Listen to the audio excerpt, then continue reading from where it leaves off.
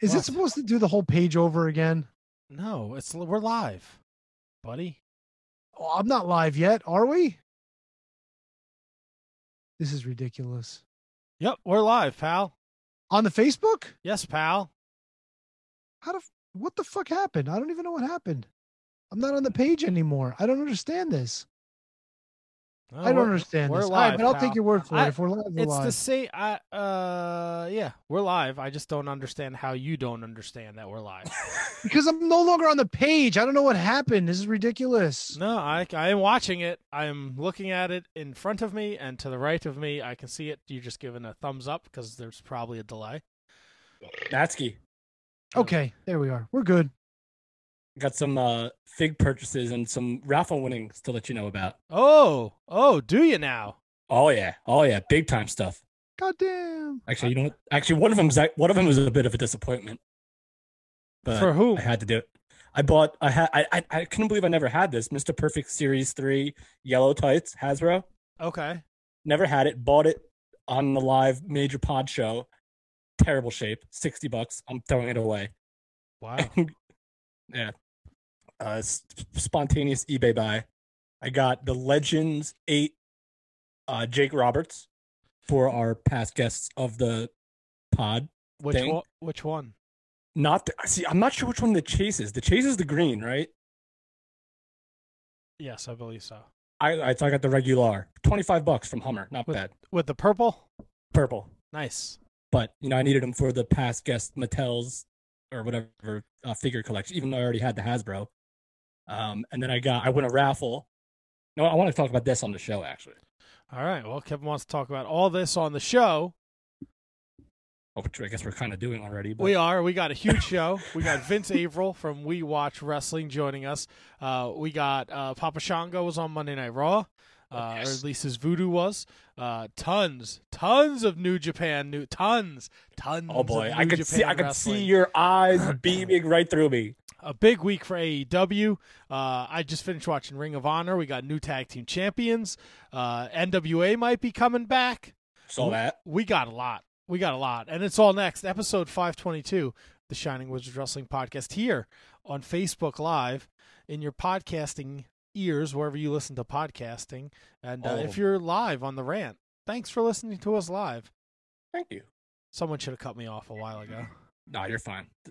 Following is a presentation of the Shining Wizards Network, broadcasting live on rantiumradio.com and available on all podcast platforms and at shiningwizards.com.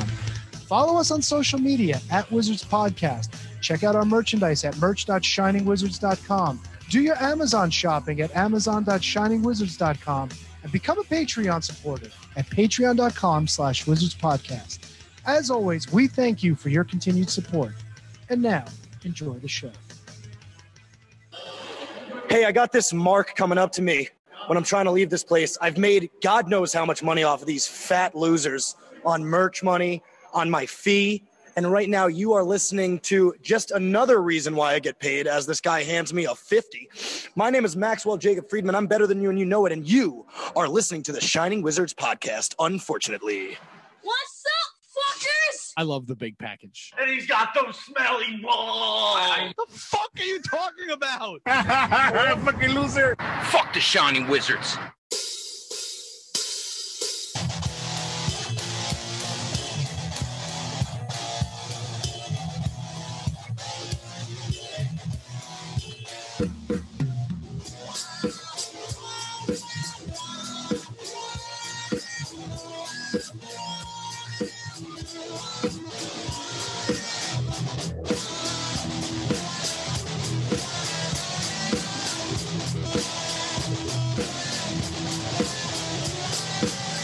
Welcome, everyone, once again to your Monday Night Delight. We are the Shining Wizards Wrestling Podcast, coming to you live on the Facebook Live, coming to you to your ears live on the rant, rantiumradio.com, and coming to you in podcast form, because who doesn't like to take us with them wherever they go?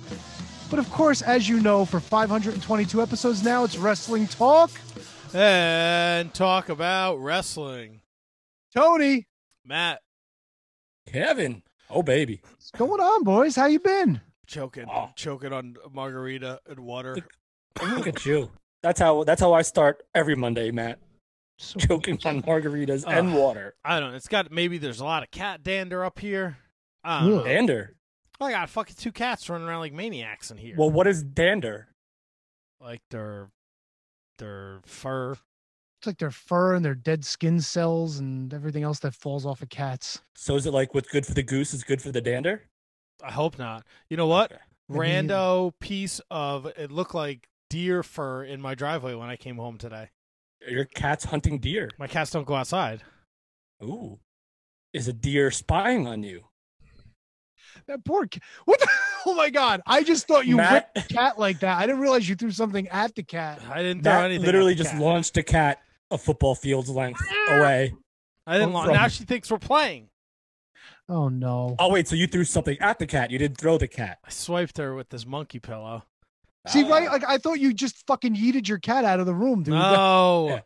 no. I've been here since like 4:00. I put a bunch of new pictures up behind me. I watched a bunch of wrestling. No sign of the cat. Mm-hmm. I'm telling you. I set up. I get my margaritas. I get my water. Here she comes. Now she was all over me like white on rice. I'm telling you, man. They know when you record a podcast. They want to be. Listen, they want the rub from the Shining Wizards. Nellie's getting the rub. Bergman is sharing fucking cat butthole cookie cutters on Twitter. This reminded me of Nellie because her butthole's always on the screen. Ironically enough, Dander. Kate used said cookie cutter and made cookies for Christmas for me of a cat butthole. Get out of here. Yeah. She Same made cat. All right. First of all, we have a name for the show: Cat Butthole Cookies. Second of all, she made you cat. Was there any filling for the butthole? No. It's just the shape of it. It's like the back of a cat with his tail and then a little like star where the butthole is. Out of all the buttholes, would you say that the cat's is the most noticeable in animals? I was gonna say delectable. No, I'm not. We're not eating cat butt, Tony. No. Ew. Apparently Matt did for Christmas. That's true. No, you know what? I never ate a single cookie. Rhiannon ate all the cookies. Wow. Oh, that's how Rhiannon gets down. Just threw her right under the cat butt. Do So wait, I look like would you I say need that? Would more you say that the cookies? cat butthole is the most noticeable? If you're and talking most... about a domesticated animal, then yes. yeah, right. Yes. Tony, can you think of another butthole more Kevin, On pronounced? a Kevin domesticated animal? before he answers this, I just want you to know, Okay. you literally just threw him the biggest softball in the air. Don't be disappointed or disgusted with whatever nasty, fucked up thing Tony says to answer your question. Well, if we're saying domesticated, That's a very good point, Matt. Damn. All right. probably not. Like a deer would have the most exposed butthole, no? Because they got that little fuzzy tail that stands straight up. What about a rabbit? Yeah, but rabbits are usually sitting down, kind of like when they're like stopped. You know what I'm saying? Like, yeah. I they're feel like weird. rabbits are very gentle poopers. Yeah, but they like to fuck, so Well, Who I mean, knows? they're rabbits. maybe everything's loose down there. I don't know. Wow. I mean, I don't think that's how you make babies, Tony. But I wonder But- how many rabbits make a mistake and just fucking go to town. You know, I think they're smarter than that. they must be. There's hundreds of thousands of rabbits popping all over the place all the That's time. true. So That's true. yeah, All right. So this is a great start to the show. always. Hundreds of thousands of rabbits, huh? Yeah. All right. Can Matt. I ask a question? Sure. Hold on, Matt. I want to shout out Matt for this beautiful Owen Hart shirt that I got for Christmas. And it was in like a box that I totally forgot. And then when I found it, Matt, it was like Christmas again. It was incredible. I know that feeling. And I am super stoked about it. I'm got my pink and black Zubaz, got my Calgary Flames hat. I'm all Calgary'd out, baby. I've got my dropped pie shirt, so I'm repping Mikey Pie. Whipple tonight. I see assholes representing fucking Switchblade Jay White over here. Again. Fucking douche nozzle. You like the poster? Look at that. Look at that right there. It's Yeah. So beautiful. what do you got back there, Matt? For those not watching, I see you changed the background. Tony, did you change your background? Yeah, I always do every week. Okay. Well, I had this. So I've won. This is now my room. This is my wrestling room. And I got rid of. I packed up all my bobbleheads for the time being, and now there's all wrestling figures and wrestling stuff on this side of the room. And Rhiannon hung up a bunch of my wrestling stuff that was in the closet, even that goofy Iron Sheik thing that Tony gave me that I never in a million years would hang up, but she thought I wanted it hung up, so she did. So I got this Switchblade poster from Pro Wrestling Tees, and I went out and got a frame for it. And then I have all these 8x10s, so I said, oh, let me hang some of these 8x10s up. So up top there is a Hulk Hogan from like my first ever wrestling show that I went to. That's like a 1984 Hulk Hogan 8x10. Wow, did they sell that there, or did you go with that? No, I think they sold it there. It says 9th WWF champion on the back, or on the front. And then on the back, either someone signed it or someone made a fake autograph. The Flying Irishman. I don't know if that's a real person. That's right. Sounds about right. Yeah, that was right. That was Hulk Hogan's opponent that night, Matt. Underneath that is a Juice Robinson autograph. All right. Behind Juice Robinson, right under the Hulkster. Behind my big head is an Adam Cole one. Did you see that? To the left of that is a Hangman Adam Page. Above him is a Chris Jericho. See that? And then that is the franchise Shane Douglas up there. Star-studded roster. Well, I have a lot more, but like I have a Macho Man one, but it's not 8x10, so I wasn't gonna bend that. I gotta get a bigger frame for that. But I'll have them in the book. But now that I have the room, that's gonna be Matt. I'm telling you right now, with the stuff that you have, that I know that you have, and the stuff and the space that you now have, this could be one of the most epic like wrestling tribute rooms of all time. Like you could be like the Conrad Thompson of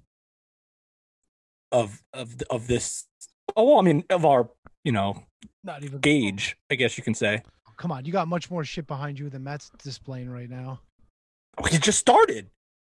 When you get yourself started, it's hard to stop. Hey, can I ask a question real quick? Sure. We have a guest tonight, don't we? Yes. And you want to tell the people who's going to be calling us? Yeah. Vince Averill will be joining us from the We Watch Wrestling podcast. We Watch Wrestling. Very funny guy. Many mutual friends in the old comedy biz. So I'm looking forward to talk. Oh, he's right here. Looking forward to him. He's right here with us. Look at that. Yo, what's going on? Vince, how are you?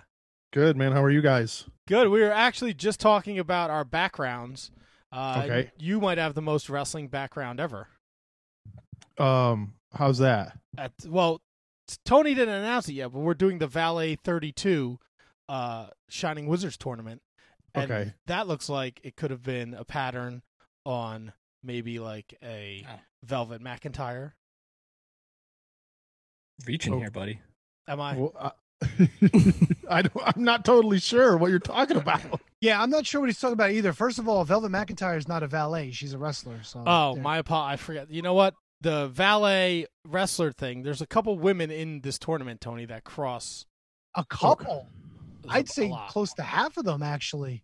When you're talking so, about like women, especially involved in WWF, like around the Attitude Era, they made them wrestle every other week.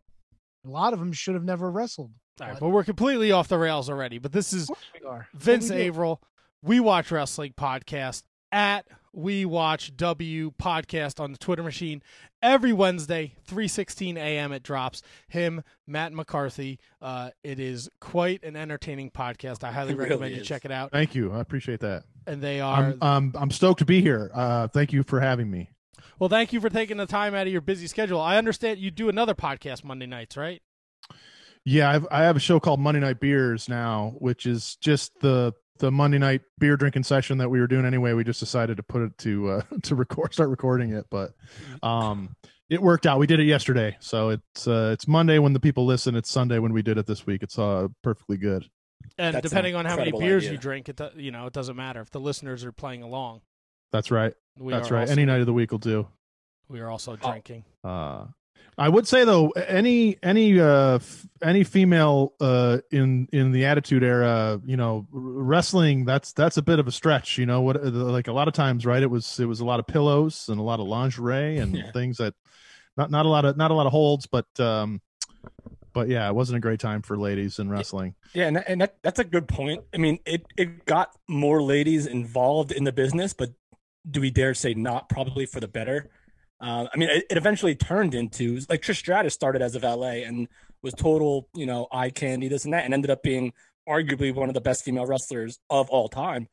Lita started the same way, even though she started prior to that as a wrestler in ECW. So you can kind of make the case for both, no? I mean, yeah. I mean, there was some wrestling, like certainly. I just mean generally, like not as we think about it now. Not in WWE. I mean, there was obviously Japan. There was women wrestling at a level that's beyond maybe even what we're seeing now here. But yeah. But I'm sorry. So when I hopped on, and I apologize, maybe my audio didn't click in correctly or whatever. But so you were talking about my wrestling background, or my. He literally meant what's behind you. Oh, got it. Okay, yes, very, very trippy, not intentionally so, but yes, a lot of birds and flowers. No, I like it. It's cool. It's weird. But yeah, I did see so you haven't announced it, but you did put the brackets out, right? Or did you just? I saw those. Yeah. Yeah, the brackets were released. I think I released them earlier this morning because the tournament does start tomorrow at noon. Okay. So what I did was it was really tough to try to come up with 64 women who like dabbled in being valets.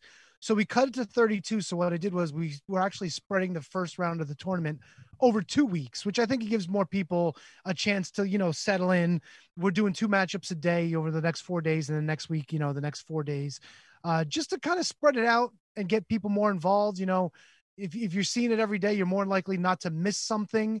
Yeah. Because I know when we've done 64 tournaments before, sometimes there'll be like 3 or 4 matchups in a day, and it's kind of hard to keep track. And because the feeds are constantly moving, we do get a lot of involvement. So kind of wanted to spread this one out, for 2 reasons.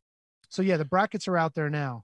Yeah, it seems like a good idea, because I feel like every time I'm going through my timeline, I'm like, wait a minute, this is from a day and a half ago. Like whatever I'm looking at.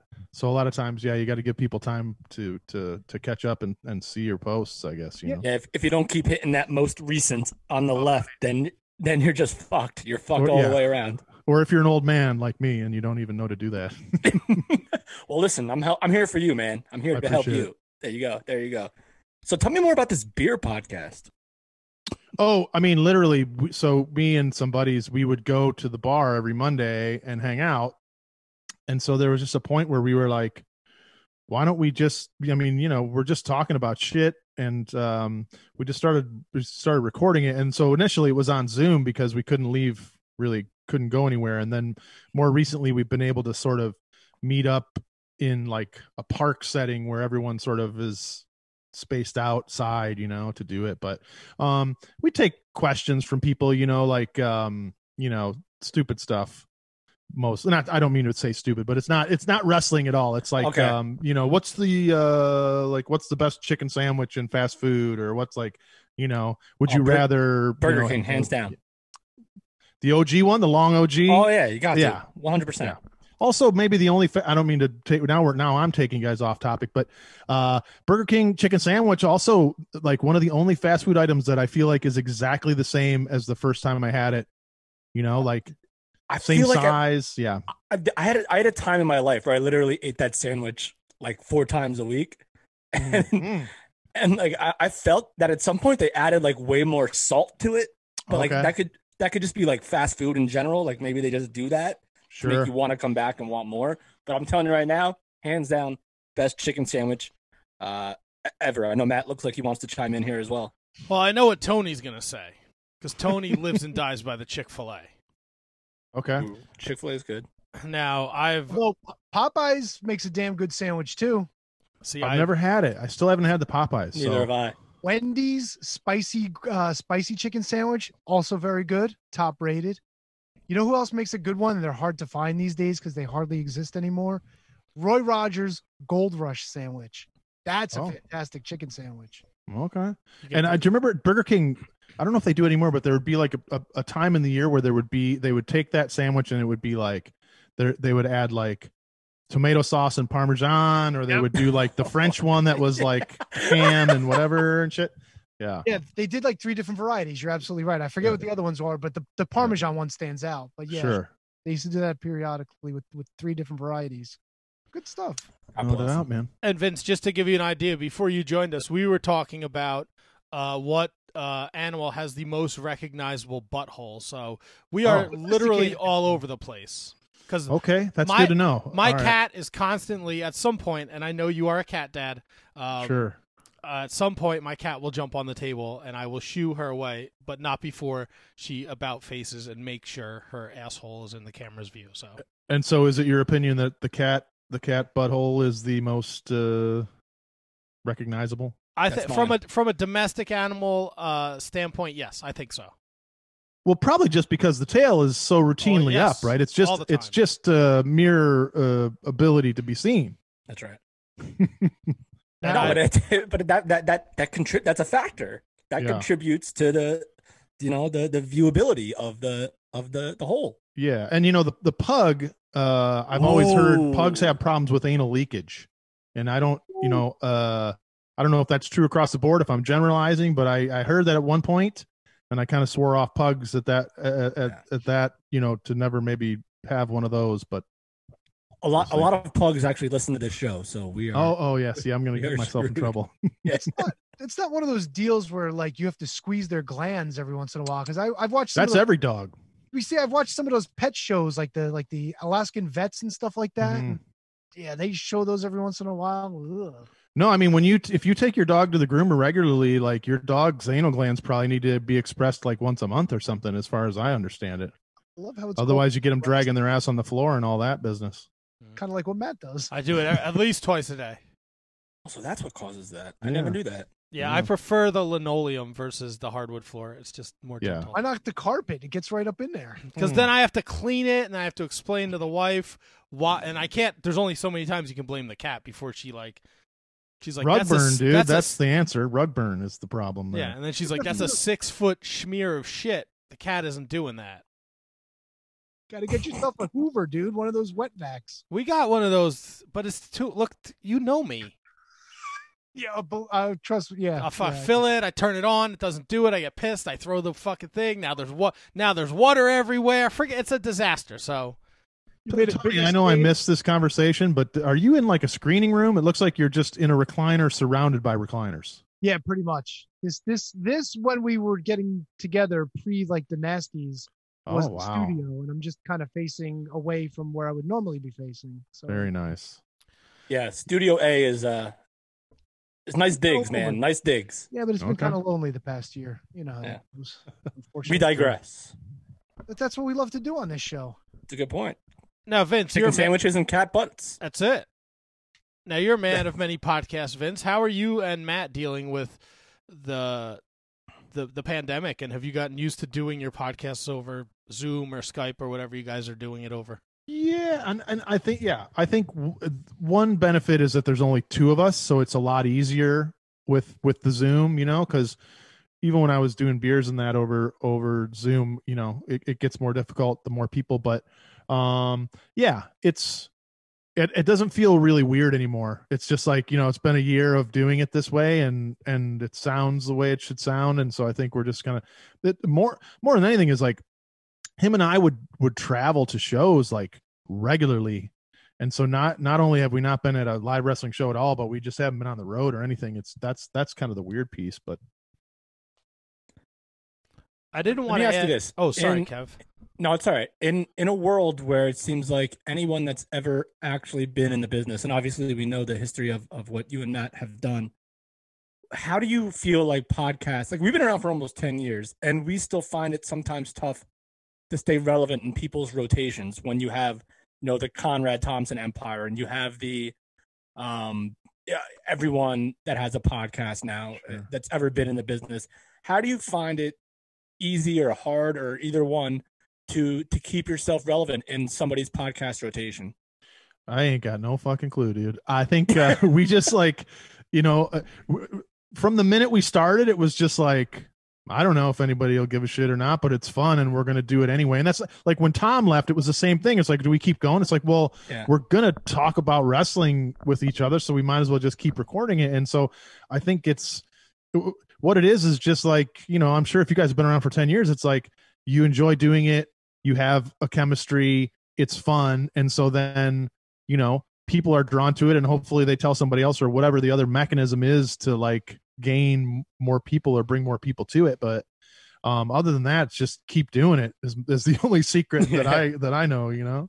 No, absolutely. Look, I say it all the time. Like, I'm almost 40. I know Tony's a little older. Like, I know a lot of people my age that don't get to see their friends. And pre-pandemic, we got together once a week, to drink and talk wrestling and bullshit and have a good time. And no, you can't put a price on that when it comes to hanging out with your friends and just bullshit. And so the fact that my wife busts my balls all the time, she said, I can't believe people listen to you. Yeah. Well, it's funny too, because I feel like we get a lot of people who are like, I don't have any friends who are into wrestling. And so I sort of just listen, and it's like I'm, involved in a conversation about it because I have no other outlet or whatever. Yeah, it makes sense. We've managed to build a nice little community of wrestling fans that are very active with the podcast and in our Discord, and we've created a nice little community, and it's just an extra bonus. I didn't know about We Watch Wrestling until I was in the car with my wife, who was listening to your wife's podcast. Sure. And if you're not familiar, Vince's wife Georgia does My Favorite Murder, which is an unbelievable if you're a murderino, but if you're not, you should definitely check it out. It's a fantastic murder podcast. But once I heard Georgia talk about it, I was like, I got to check out Vince's podcast, and I've been listening ever since. And that's probably been like a year and change now. Yeah, we definitely have gotten a little bit of a rub from them, no doubt about it. They got a couple of listeners over there on that one. Just a couple. I left my phone on the table the other night after I tweeted you were going to be on the show, and Marty Hard Stark retweeted, and my wife saw. She was like, yeah. What? And I'm like, you don't want me to tell you about my stuff, so I'm not going to tell you that Vince is going to be on the show. Father-in-law is very supportive. He's a very supportive man. That's so awesome. You guys started, like you said, just talking wrestling. Did you see that it would become as popular as it is? I mean, you guys were doing shows around WrestleMania time at the WrestleCons and everything. No, I mean, I think, like I said, like we just started doing it, and it, like, we don't really look at the numbers anymore, but because we're not like on a proper network right now, we kind of just do our Patreon, and then we put our show out every week, obviously. But because there aren't ads to sell, we don't concern ourselves so much with how many people are listening. But it was just sort of, casually growing. And I think the other part of it is just my sort of background in like hardcore and punk and doing shit yourself. So I was like, well, okay, it costs this much money to have a table at WrestleCon, so let's just do that and try to figure out if it ultimately is worth the layout of the money. And then just finding like a bar or whatever venue to just do a live show. And, like, I don't think we've ever had more than 80 or 100 people at one of our shows, but that's not like how it plays online, like, oh fuck, they did a show at this fucking venue in Chicago, and then the mind is left to decide how big or small that venue was, and it doesn't matter. I mean, it's still a great time. We still made the money. We've always broke even or made a little bit of money, but I just mean to say, like, you just got to do shit, and people will come or they won't, but you'll figure it out. Like, when we do these shows in LA for our anniversaries and shit, a lot of times there's like 50 people maybe or something like that, which isn't like gangbusters, but it's still a fun room full of people who are there to see you. So it's always going to have a good vibe. But yeah, I don't know. I mean, I think the conversation, Georgia was doing a different podcast at the time, but when I moved out here, and then Matt was already here, and Tom wanted to do the show, and they asked me, and I was sort of like, I don't know why the fuck do I want to do this? Like, who gives a shit? And then it's like, well, it doesn't matter if it, like, those are the things I feel like that a lot of times work out, are the ones that you just do them and you're like, this probably won't be anything, but it's fun and whatever. And you do it. And then I think that's what sort of resonates with people, Yeah, we've done a handful of live shows in our tenure, and we did find that as we got on, as we progressed, they did get better.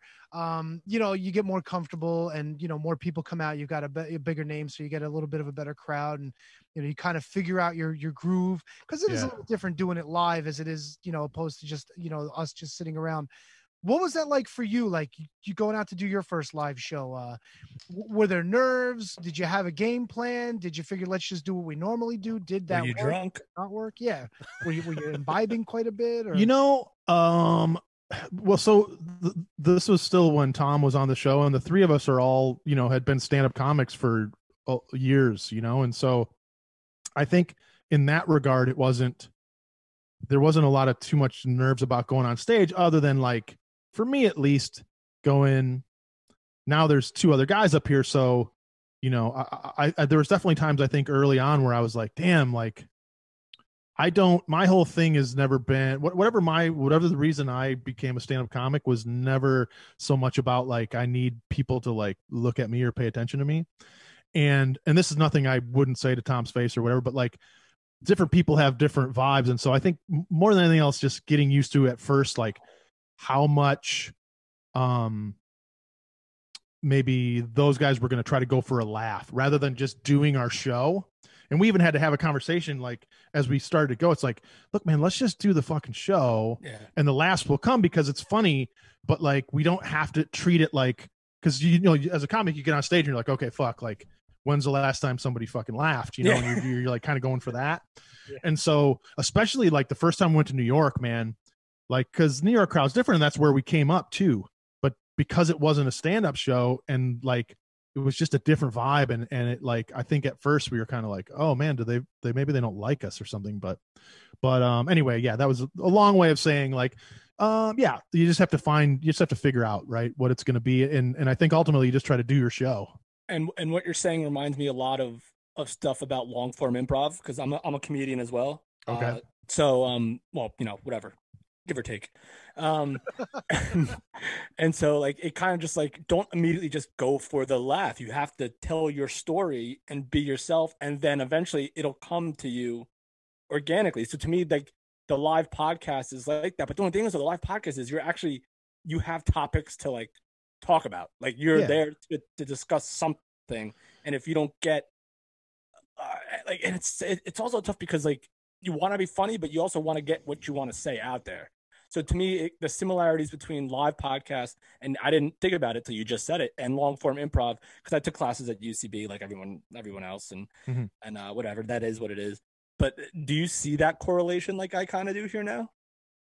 Yeah, no, for sure. It's just like, but yeah, I think that ultimately, if you have some reason to believe that people are entertained by your show, and sometimes they laugh, or sometimes they're informed, or sometimes they're whatever, like, yeah, it's not good to go up and then just be like, like, you're just doing bits rather than just talking about wrestling and being yourself. But yeah. No, that's spot on. I mean, sometimes here for like us doing this show, sometimes like, I feel like sometimes the laughs help.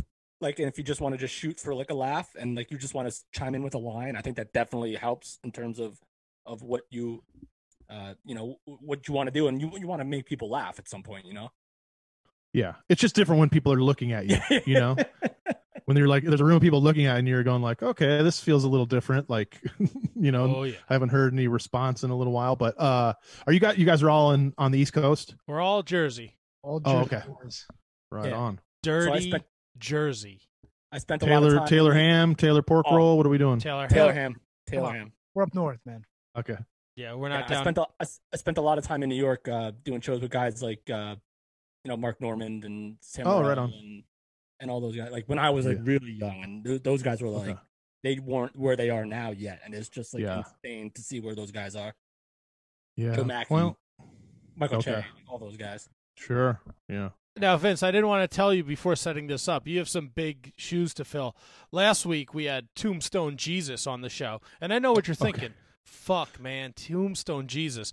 But I think you're okay. But I don't want to put the pressure on, because Tombstone Jesus, easy for me to say. He was, if you're looking for an interview, my friend, he's out in Utah. Fucking mountain metal pro wrestler. Tombstone Jesus is your guy.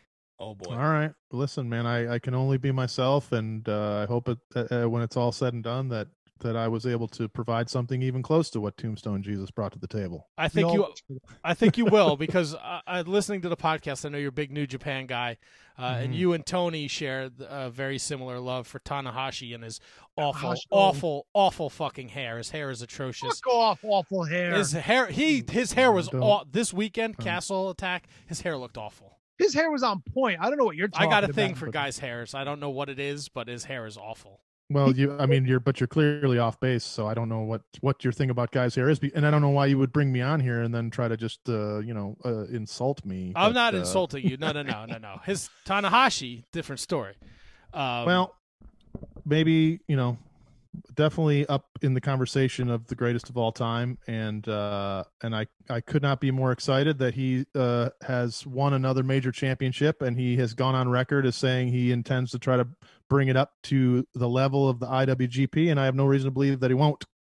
Do you think that was New Japan's play when they decided to and we haven't really talked about it, but they are holy shit, what's the fucking They're doing word? away. They're merging the championship. Yes, they're merging the IWGP Heavyweight Championship and the Intercontinental. They're going to make it the IWGP World Championship. Right. And Tanahashi said after he beat the Great Okan that this is his opportunity to rate. And of course, I mean, there's no better guy to do it. But how do you feel about them doing away with the IC championship?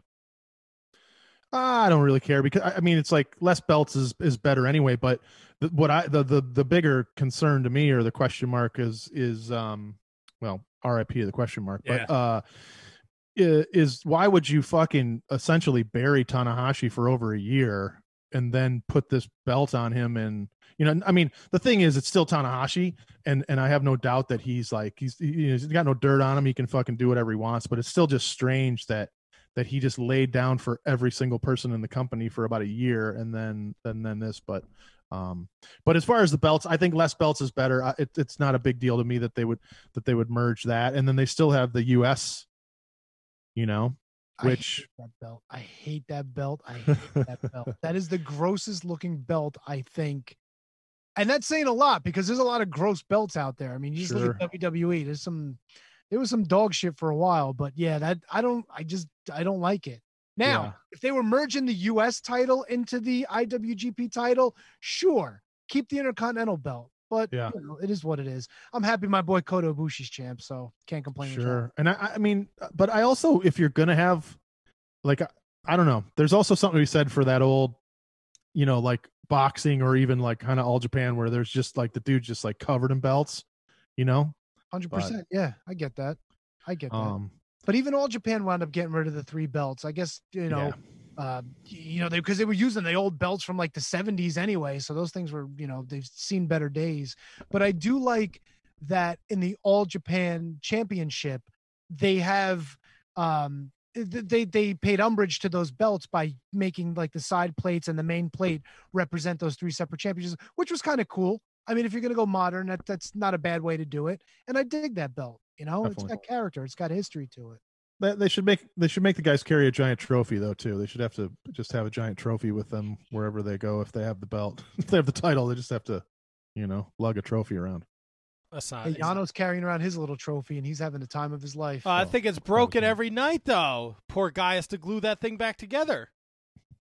Okay, so as long as we're talking about New Japan, can I ask this question, because I don't always have a lot of opportunity to get this kind of feedback, but is there anyone sitting here that is that believes that Chase Owens is of any value, or that there's like why is he, how did he get his job? How does he keep his job? What's up with Chase Owens? Oh boy. I think Chase Owens is the guy that eats the pin in every 6-man tag match. Unless there's a young lion. Unless he's in the ring with Yujiro. This is true. Right? Because, I mean, Bad Luck Fale doesn't get pinned a ton. You can't have the Rogue General. I mean, he's in the fucking New Japan Cup again. I hate when he's in the New Japan Cup, and I hate when he's in the goddamn G1. I got to sit through a fucking Bad Luck Fale match. But I still feel like there's got to be a guy who looks better, talks better, works better, who can also be in that spot and would, like, think about all the guys who were in WWE who are just flounder, but they're like, fuck it, I got a job, kind of, it's like not everyone is trying to fucking go for the change the world. How many of them are the Texas Heavyweight Champion though? Listen, I get it, but Chase Owens befuddles me, especially when he's like, him and Yano are like having a match. But I really, mean I think he's just there to eat pins. I don't know. Yeah. I don't think his work is terrible. I mean, No, he's not terrible. He's not terrible, but he looks terrible. Yeah, well, I mean, if I'll I took agree my with shirt that, off, yeah. you guys would all throw up. So, I mean, I understand. But you're not a professional wrestler. Listen, and that's why I feel like this is a situation where some of these things can be discussed. It's because if that's your job, then part of your job, and I'm not saying that everyone has to be shredded, but there's a difference, like even between, Eddie Kingston or Kevin Owens or whoever that doesn't have the like prototype of a physique, who you're like, yeah, but they kick the shit out of me. And I'm not saying that Chase Owens is like not going to kick my ass, but he just doesn't. There's just nothing going on there. Yeah, but anyway, a guy like Eddie Kingston can make up for it when he opens his mouth and he tells you how he's gonna fucking kick you in the face and then beat your ass and do that shit, even if he doesn't look like the typical prototypical wrestler. So like, But that's the difference with somebody like an Eddie Kingston or even a Kevin Owens, like especially Eddie Kingston. Like if you saw him, you wouldn't think like, look at this slob, look at his belly. You'd still be like, this motherfucker can kick my ass and walk out with my wallet. right. You know what I'm saying? Like there's a big difference there. So Eddie wait, Kingston's an imposing dude. is Chase Owens not looking tough or what? I thought he was a pretty tough looking guy, right? Or no? Am I confusing him with somebody? He just looks. He looks like I a don't know. dude. Yeah, he Right? just looks like a dude, right? Like rugged Ronnie Garvin, he had that like 1950s Superman look. Like he might have been a little top heavy, but rugged Ronnie he's made of stone. Yeah. Don't give me the Hands hands of stone, the worst, baby. the fucking Garvin stomp. I hate that. But he could kick your ass. Maybe Chase Owens just looks like, the dude who's playing Call of Duty on his Instagram all the time, which is what Isn't doing. that one of the like the downfalls where people have issues with wrestlers nowadays, where they just look like dudes? Or is that Vince McMahon has that problem for sure with wrestlers.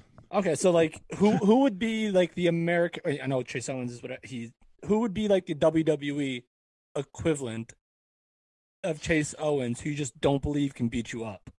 Well, I'll say this, and it's like I mean, the thing is that I don't think Chase Owens and Sami Zayn's bodies are a lot different. Sammy's a little more toned, but I think the difference is that Sammy is like a world-class worker, Yeah. and a world-class talker. But I don't know if you put those two guys in a photo and chop the heads off, that I would always be able to tell. You know what I mean? Which is kind of weird to say, because Sammy, I'm never like, why the fuck does Sami Zayn have a job? But not that I came on here to body shame for the whole time. No, please. I love this. No, I please, love this shit. you're- And I catch so much dog shit for actually bringing this stuff up. Like I'm a hateful person, but No, I'm not. Tony thinks fucking John Moxley is like mono or something the last month. John Moxley looks sickly over the past month. I'm sorry. He was he sickly, did lean wasn't out he? a little bit, Wasn't didn't he he? sick? He leaned out a little bit. Yeah, and he's got the tan forearms and the pale upper body. He wasn't shaving his chest. I'm like, did you just wake up, or are you a wrestler, dude? What are you doing? Listen, his wife is pregnant, man. He's probably running out to get ice cream and pickles and shit. He ain't got no time when he's home. Are you I really cannot whip cracking? that Renee Paquette. Don't you So dare! who else could we put in that category Jesus of? Christ. Come on, no, this is fun, dude. I'm enjoying this. This is all in good fun. Tony, Who else doesn't Tony, have the physique of a wrestler? This was my top 5 list tonight, actually. Oh, for real? No. Every so often we do a top 5 list. I Okay. that was just a joke. So no, it's not my top 5 list. But let's see. Maybe. See, I'm trying to think. It's tough to go through because there's so many wrestling companies. Pick AEW since we were there talking about Moxley. Well, I know Marco Stunt's going to get the dog shit beat out of him by Tully Blanchard Wednesday And night. thank God for that. Thank God. Yeah. Vince, who looks better, Tully Blanchard or Chase Owens? Have we seen Tully with his shirt off? No. Did I miss that? Only No. in your dreams. We probably won't on Wednesday either. Why He'll not? Probably have some sort of shirt. You You think he's going to go shirtless on Wednesday? Come on. They show off the guns. Tully's an old man, so Yeah, that's the thing. Yeah, that was a. The Rock but and he Roll appears Express to be in shape. The Rock and Roll Express don't look so bad with their shirts off, but they still wrestle with them on. Let's see. Who was like that, like skinny, fat, like Janela? no, Janelle's great. Yeah, but he's a little doughy. But he keeps it tan, and in the Yeah. immortal words of Arn Anderson, fat looks better brown than white. Fair Yeah, enough. he still looks the part. for sure. All right. Well, while we think about skinny fat guys, Maybe we keep it moving. Vince Averill here at Vince Averill on Twitter, at Vince.Averill on Instagram, at We Watch W Podcast on Twitter. Again, every Wednesday, 3:16 a.m. wherever you get your podcasts. I listen to it on Spotify. I'm sure you can get it on iTunes, Google Play. I don't know what iHeartRadio everywhere. And then they have a patreon.com/We Watch Wrestling. $7 a month. They're doing watch-alongs. If you like their Mid-South homework, I think they're doing world-class homework this week. Nice. No, it was last week, and in fact, let me look right now. I've been chasing, not Chase Owens, but chasing an interview for this week. That will hopefully be pretty hot if I can get this individual to continue to respond to me. They like started and then kind of disappeared on me. But, yes, the wonder of booking a guest. Yeah, right. It starts, you get, I'll do it, and then you follow up, and it's just crickets. Good times.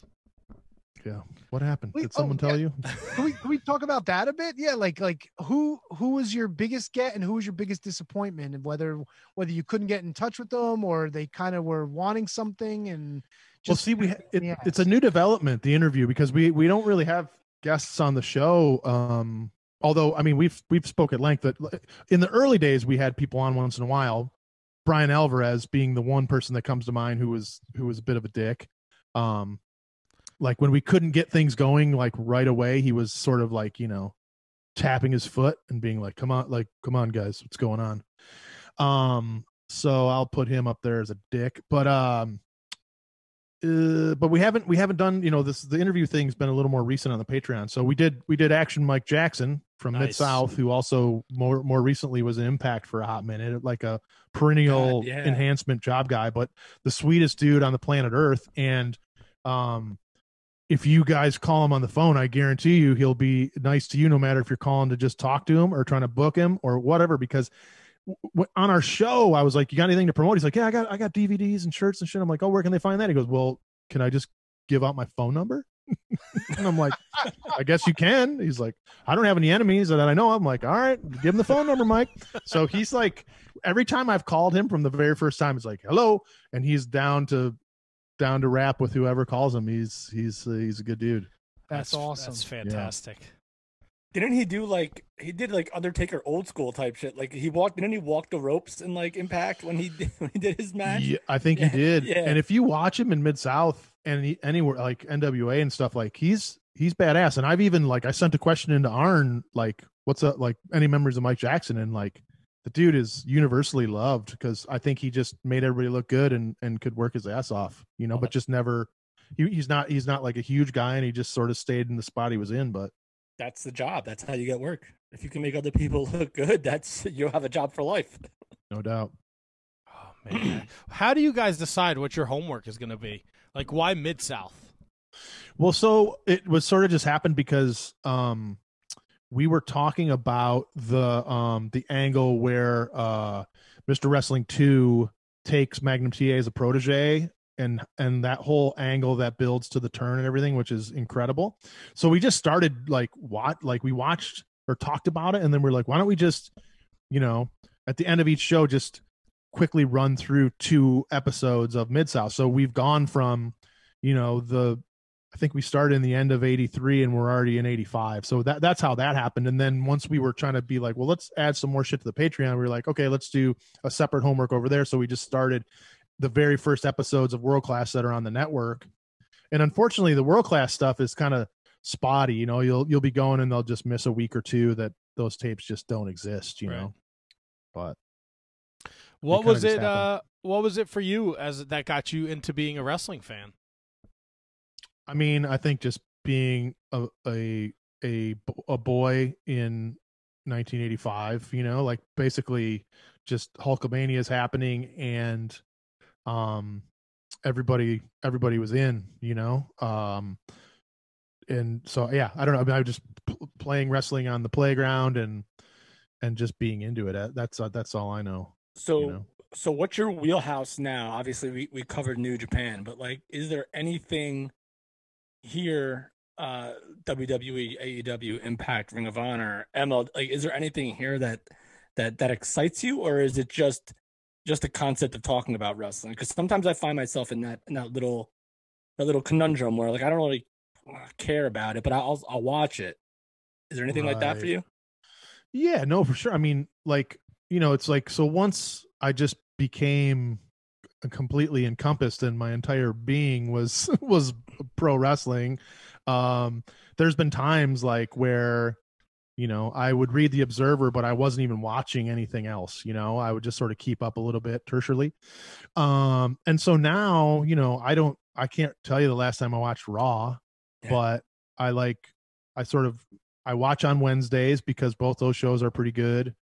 I watch New Japan. And then from there, it's kind of, if I see something, I'll tune into Ring of Honor, or if they're, if it's like a match or something for MLW. But other than that, it's like once my wife goes to bed, it's like, okay, now what do I do? Do I want to go to 92? Do I want to go to 87? Like, and then I can just find whatever old shit that I'm into, but there's the product right now, like, is not exciting across the board, quite obviously. Right. So follow up, because we always compliment how wrestling is kind of in its like second boom. There's all these different places to work, and there's all these different places for the wrestlers to work, and there's so many different options to watch. Do you think that I always thought of it as a positive, but now I'm kind of thinking it might be a negative now, because there's just so much and you can't watch everything.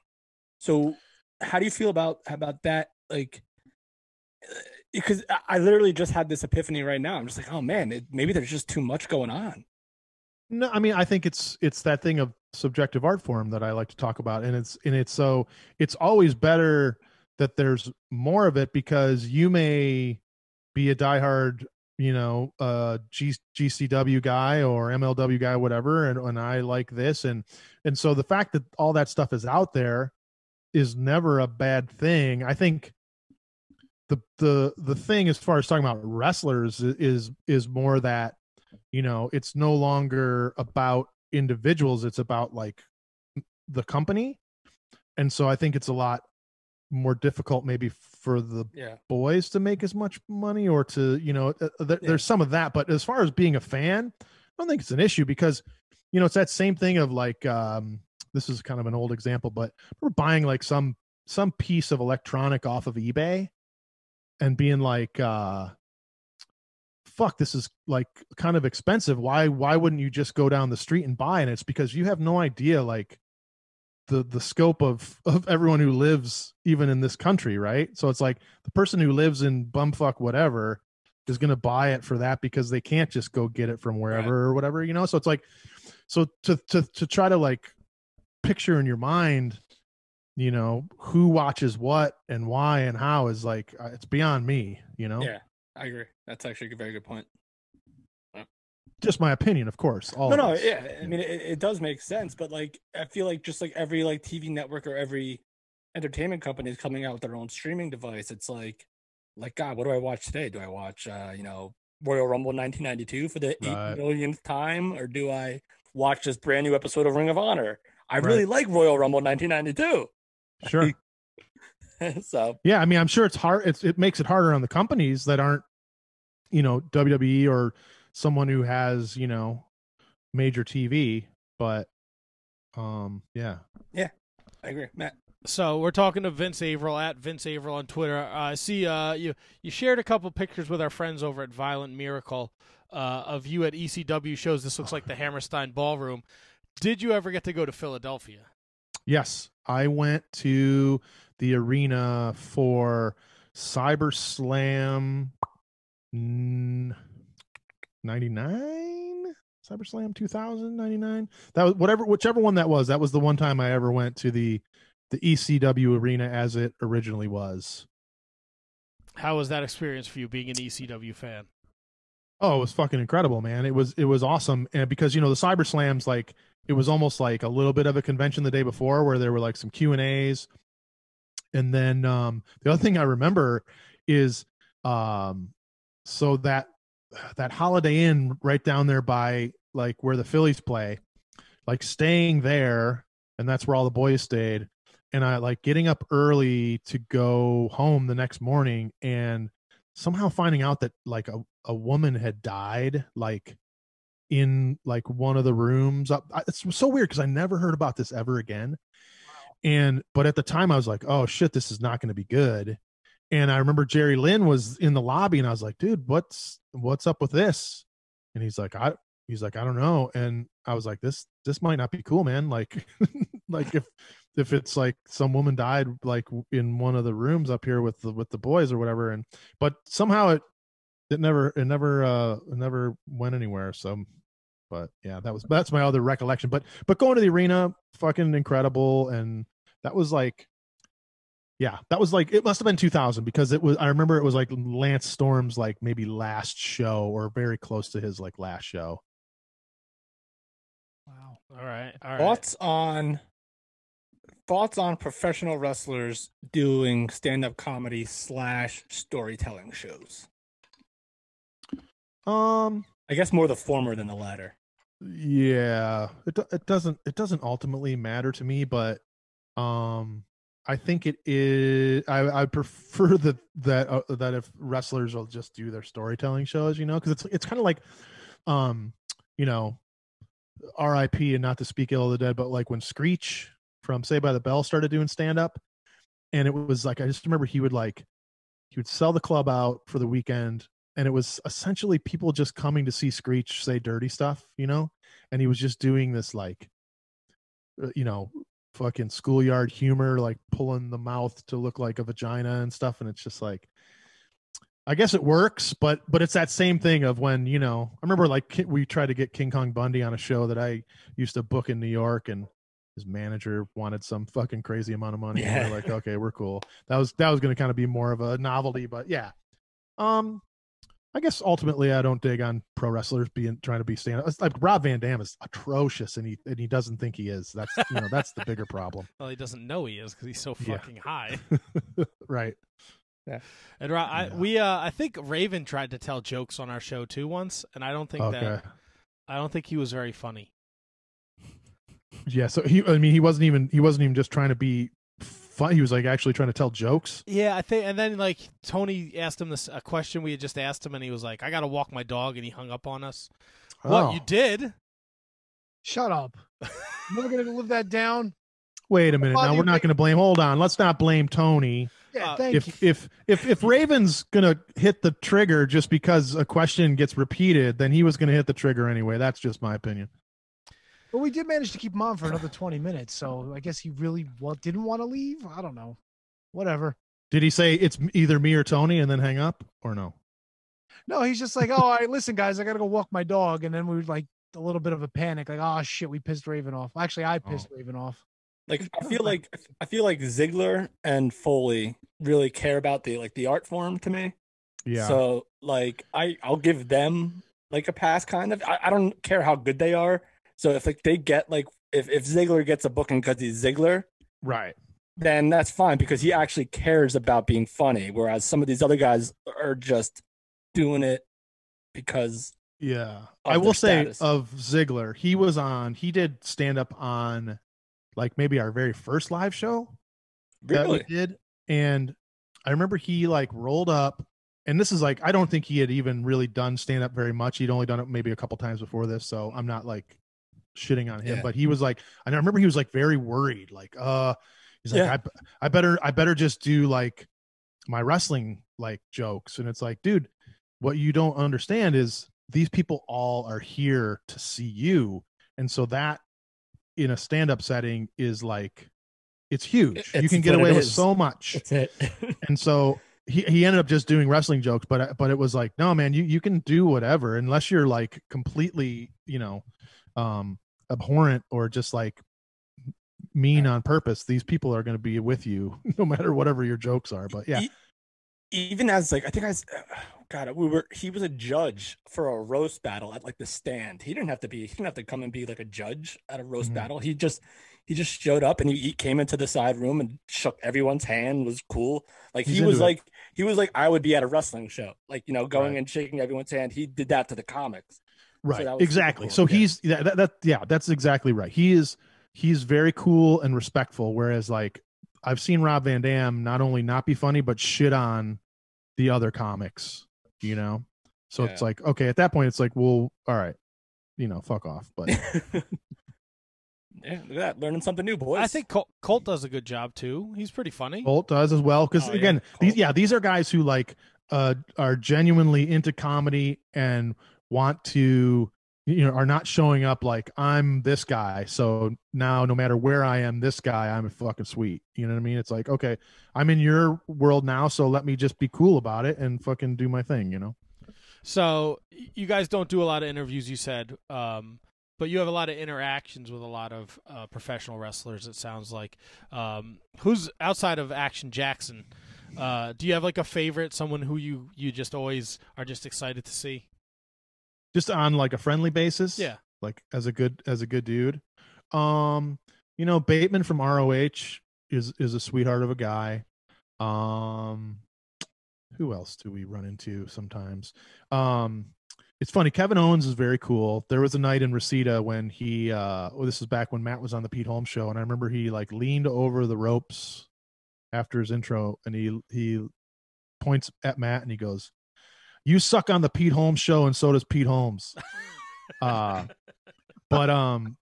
yes, he's a very nice guy. I'm trying to think who, yeah. I mean, I would say more Brian Myers is a great dude. I'm sorry, who? That's Brian Myers. I'm not familiar with his work. It's Kevin's boyfriend. Pardon me. You just touched the nerve. Forget it now. It's over. Back the other before Matt got sober, when we were at WrestleMania in San Jose, remember we rolled into WrestleCon at like 10 in the morning, and Matt and I were both fucked up already. And he's like, he sees us, he goes, "You guys are fucked up already at 10 in the morning." A dear close personal friend right there, Brian Myers. Right on. Yeah, I always felt bad for how it went at PWG for him because he came in for Ebola right after he got released that first time, and I think it was him and maybe even AJ, and it just didn't go. Yeah, it didn't turn out for him, unfortunately. But anyway, yeah. Brian Alvarez is the only dick in wrestling, as far as I know. Attaboy. Fair enough. I'm playing. You could add Jacques Rougeau to that list. Jacques Rougeau. Oh yeah, there are definitely some dicks, and there are some people who are just awkward, who are just like, it's just whether they're whatever they're trying to be, it's just an awkward interaction, No, I completely understand. I think I'm one of those people, and I think I've gotten better at it because I think the worst interview we ever did was the Matt Riddle interview because I just couldn't get it together. It's a fucking disaster. Go back and listen to that. It's a fucking train wreck. It's literally a train. I was so excited to book him. We just saw him at Evolve. It was awesome. And then it came and it was like, I was like, Humada. Dana White, UFC. But let me ask you though, was he stoned to the bone though? Because that's not going to help. Was it worse than Brian Kendrick just waking up from his nap? Calling in an hour and a half late. Yeah. He was not as high as the time me and Kevin talked to Moose. Yeah, okay. Moose. Yeah, we got the liner to prove it. Got no recollection of any of these. That was a good one though. I think the toughest one and one that I was really looking forward to was Bobby Eaton. He had his documentary in the works at that point, which I don't think the thing ever saw the light of day, but nice guy, but not an easy interview. It was rough trying to interview him. And he even had the producer of the movie on with him to try to kind of help him out and move him along, but it was rough. It was rough. Yeah, it happens. Not a bad guy, just right. A rough interview. Yeah, just not super effusive in that environment. So Vince, what are you guys at the stage where you are comfortable enough to maybe check out WrestleMania this year? Like go down there? Ooh, no, not. No, I don't. I mean, I don't think. I mean, I don't. Are they? They're going to do it, with fans. It seems like it's fucking Florida, of course. But yeah. So I don't think Matt or I are like going to be hopping on a plane to go down there, and I also don't think we could sell it to our wives either. Anyway, even if we somehow were like, oh, it's fine, we can do it. Like even if I somehow got both vaccines before then, I just don't know, especially because of how down I am on the product anyway. Like I tune into SmackDown and I do like some of what I see on SmackDown, but it's it's a haul. So I think so. It's funny because we had already bumped our WrestleCon table fee from last year to this year, and then I think we're just going to bump it again because we're not going back down. They were supposed to be in LA, of course, but yeah, Right, and then what? Dallas is next year, right? yeah, Dallas and then LA, I guess. Yeah, I think that's the way. That I is. think I mean WrestleMania is going to be 2 nights, and I think they're running it like the Super Bowl where it's only going to be like 25,000 in the stadium. Okay. I think they're pretty much running, and I think that was a litmus test to see how the Super Bowl worked out and to gauge it from there. Yeah. So it's going to be over 2 nights. It's going to be, you know, as spread out as they can do it. So at least they're being smart about it. I mean, you know, it, like you said, not everybody's going to want to go. Not everybody's going to be interested in, you know, taking that risk, but you know, for the people that do, at least. Oh yeah, I begrudge no one, and I'm not even trying to say I know if it's safe to do it or not. I just think for us to like get on a plane and go and do this and do that, and the thing is like, you know, we're probably going to try to make some money while we're there, so then trying to figure that out, and it's just I think it's just more than we're looking to do. But I have no ill will towards someone who's going to do whatever they're saying is okay to do, you know. Sorry, Tony. I'm sorry, just to follow, but that's the funny thing that you mentioned it too, because like we sort of have given up on watching WWE week to week as it is. And Matt always makes a great point. You don't really have to watch the weekly shows to get dropped into a pay-per-view because they overproduce everything and you can catch up on the story just watching the pay-per-view itself. And because of how bad the stories are in WWE, you're better off to just watch the actual wrestling match anyway, you know? Yeah, and that's the other thing, because that's a great point. The matches overall have not been terrible. Like, right. You know, overall the shows have actually been pretty good. We covered the Elimination Chamber, and most of the matches on that show are really good. Royal Rumble, there weren't too many complaints on that show. It's just kind of I got to be honest, I did make a point to watch Raw this week only because they had the Papa Shango moment with Randy Orton where he was like spitting up bile and all that. So I'm like, all right, I got to fucking watch this. I got to see what's going on. To be honest with you, there was some goofy shit. Some of the matches I was scratching my head, but the main storylines, like the progression of the Miz with Lashley, the progression, not so much of the women, but especially the main event, bringing in Braun Strowman, they made Lashley look like a fucking superstar. And that's sorely missing, you know, that kind of storytelling. I mean, look, they're doing the whole thing with Roman Reigns and the tribal chief. That's good stuff too.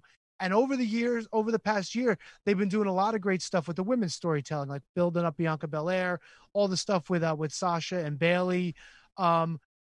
So like watching Raw, to see that storyline actually progress and be something interesting, like I was in. I'm like, holy shit, Lashley's a monster. He's going to tear the Miz apart next week. You know?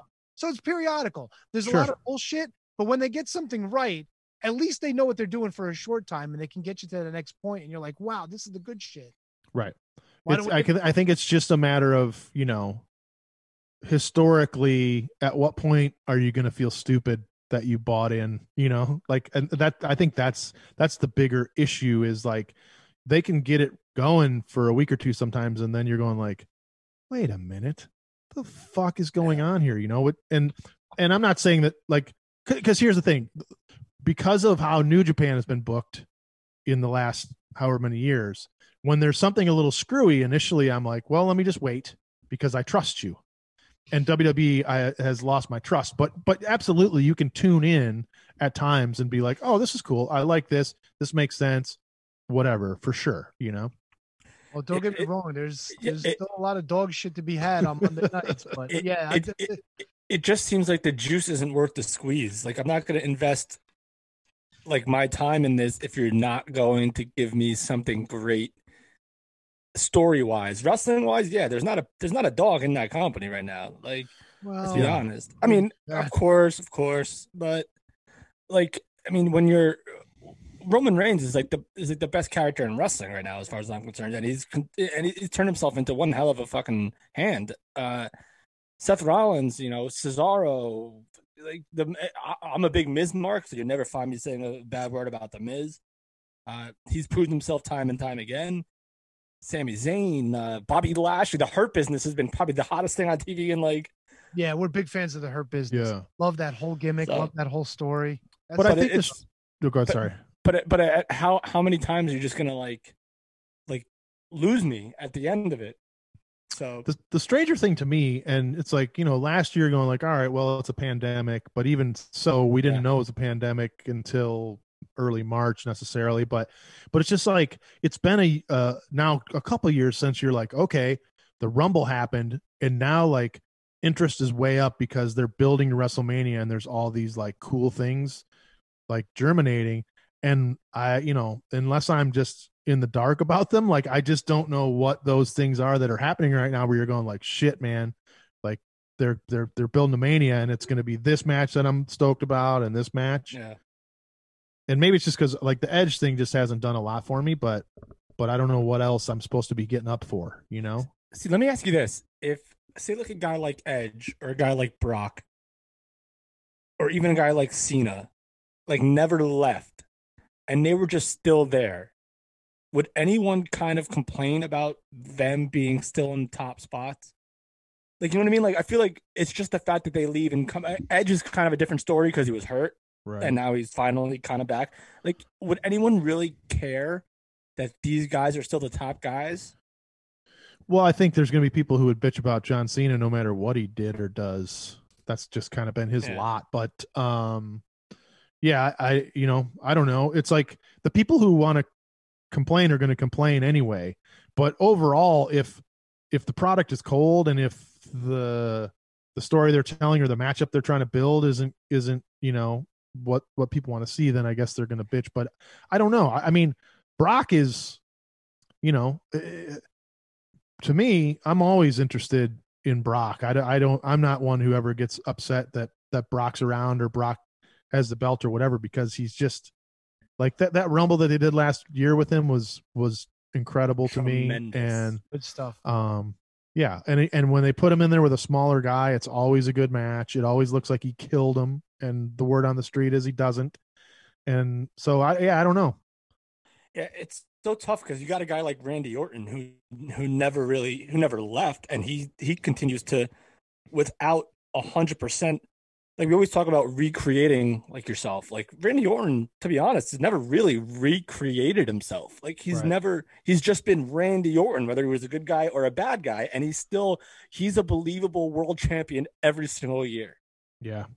So, well, and then Goldberg is a different story too, because Goldberg that's a terrible story. Was, he was something at some point, but he can't really do much. And it just like, that's a guy I'm like, no. I have no interest in Goldberg. Like, finally they let McIntyre just squash him, and hopefully that's it for me, unless they're going to Saudi Arabia and they're going to plug him in somehow. See, it's a funny thing about McIntyre though. Like, McIntyre gets this big profile win against Brock Lesnar, and then he should have been a dominant champion after that. But then it's like, well, now he had a cup of coffee with Randy Orton. Now we've got the thing going on with the Miz. Like, I don't think they did him any favors by doing this kind of stuff to him. But then again, maybe they feel like the bloom fell off the rose with Drew McIntyre. I saw him, he comes out with a sword now and he stabs it in his stage. It's like, whose idea was that? That's Vince McMahon's sword. His actual sword.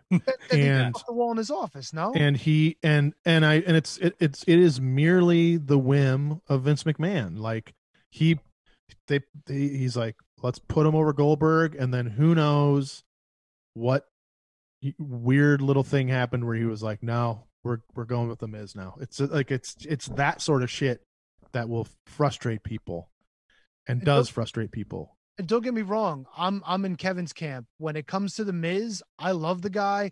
I would put him as like that second tier right below Randy Orton, where he's a good hand and he's going to be there forever and he doesn't hurt anybody and he never gets hurt and he always knows how to work a great match without going too crazy or getting too involved. Like when he cut that shoot promo on Daniel Bryan that time on that Talking Smack. He's like, I'm still here. You cried about your neck. This guy's gone. This guy's gone. Who's here carrying this company? Guys like me. I did 100% correct on that. I just think that it wasn't necessarily, well, who knows? Who am I to say? I don't even watch the show that much, but I just mean, it does seem like it sort of happened, even though he had that briefcase, like that it wasn't time for McIntyre to go that way as we go to WrestleMania, because at this point, based on what Miz has been doing, you're going, so now Miz is one of the main events at WrestleMania. Whether you love him or you hate him, it's weird to me. I said it. We're gonna get the Miz versus Bad Bunny title for title. It's gonna happen. Well, that's one night. The 24/7 championship is going to be the premier championship on Raw. You mark my words. Well, Vince, you and Matt talked about it on the latest issue that you guys put out last week. It doesn't feel Miz's title win doesn't feel important if he's going to just cash in and lose it at Fastlane to Bobby Lashley. And then this is all just to get Lashley and McIntyre at Mania to put the title back on Drew. Why? Right, yeah. It's a weird. If that's what happens, it's a weird transition, and it's like who benefited other than Lashley being treated very well here in the build up. We always talk about transitional champions. This might be a time where we have 2 transitional champions in the span of like 2 months. Yeah, it's a weird thing because it's a heel versus heel story right now, where you've got Bobby Lashley just being the dominant monster. I think the Hurt Business. I think he's baby now. No. Well, if they're going to put him up against McIntyre, they'd have to keep him as a heel. But yeah, I mean, that's fair. But I mean, even in the promo on Monday, where Lashley was like, MVP was like, we did you a favor. Now you got to return the favor. Lashley's got the chance tonight, and that led to the whole thing. So it's kind of weird that they chose this time to cash in the Money in the Bank. And I think maybe looking at this, maybe it's just me with conjecture and thought, but maybe they're kind of getting tired of the Money in the Bank gimmick. I mean, they put it on Otis. Everybody loved Otis, and then they kind of forgot about Otis. And now what? Otis is the heel now with Shorty G? Like, I don't know. Wait, Otis is a bad guy? As far as I read, yeah, he's teamed up with Shorty G or whatever his like the Shorty G, it's program or something like that. I don't know. It is simply Vince McMahon. He just, he doesn't. It's like today, no one remembers. Okay, well, what now? This makes no sense. Who cares? And they go, So it's what's the fat guy doing? Right. It's not like they gave all this thought to him and breaking him and Tucker up, and then what are we going to do? Okay, well, let's have him win the Money in the Bank. Okay, let's not. I don't like that. It's all. Yeah. Another important point: the build from Royal Rumble to WrestleMania. We've got 2 pay-per-views in between now. Yeah. How do you let that happen? I don't understand. Content is king, and they just got paid $1 billion for it. All right, that's what it is. I can't wait. I'm counting the days till I can cancel my WWE network because I subscribe to Xfinity, so I'm going to get Peacock for free, saving money and getting wrestling. That's aces in my book. What is I don't fully understand. Like, is there just a day when it will switch? Do we know? I don't know 100%. I know that March 18th was supposed to be the day, and I heard conflicting reports. Some people have said that the WWE Network subscription will automatically transfer over to Peacock, but I'm not 100%. Well, when is Fastlane? Fastlane is next week. Okay. Because they were promoting that it was going to be on both. They said that Fastlane would be on both. Ooh. Well, then it would definitely be because you would ad version of Peacock then. Fastlane will be March 21st. So it is. It's definitely when the Peacock switch happens.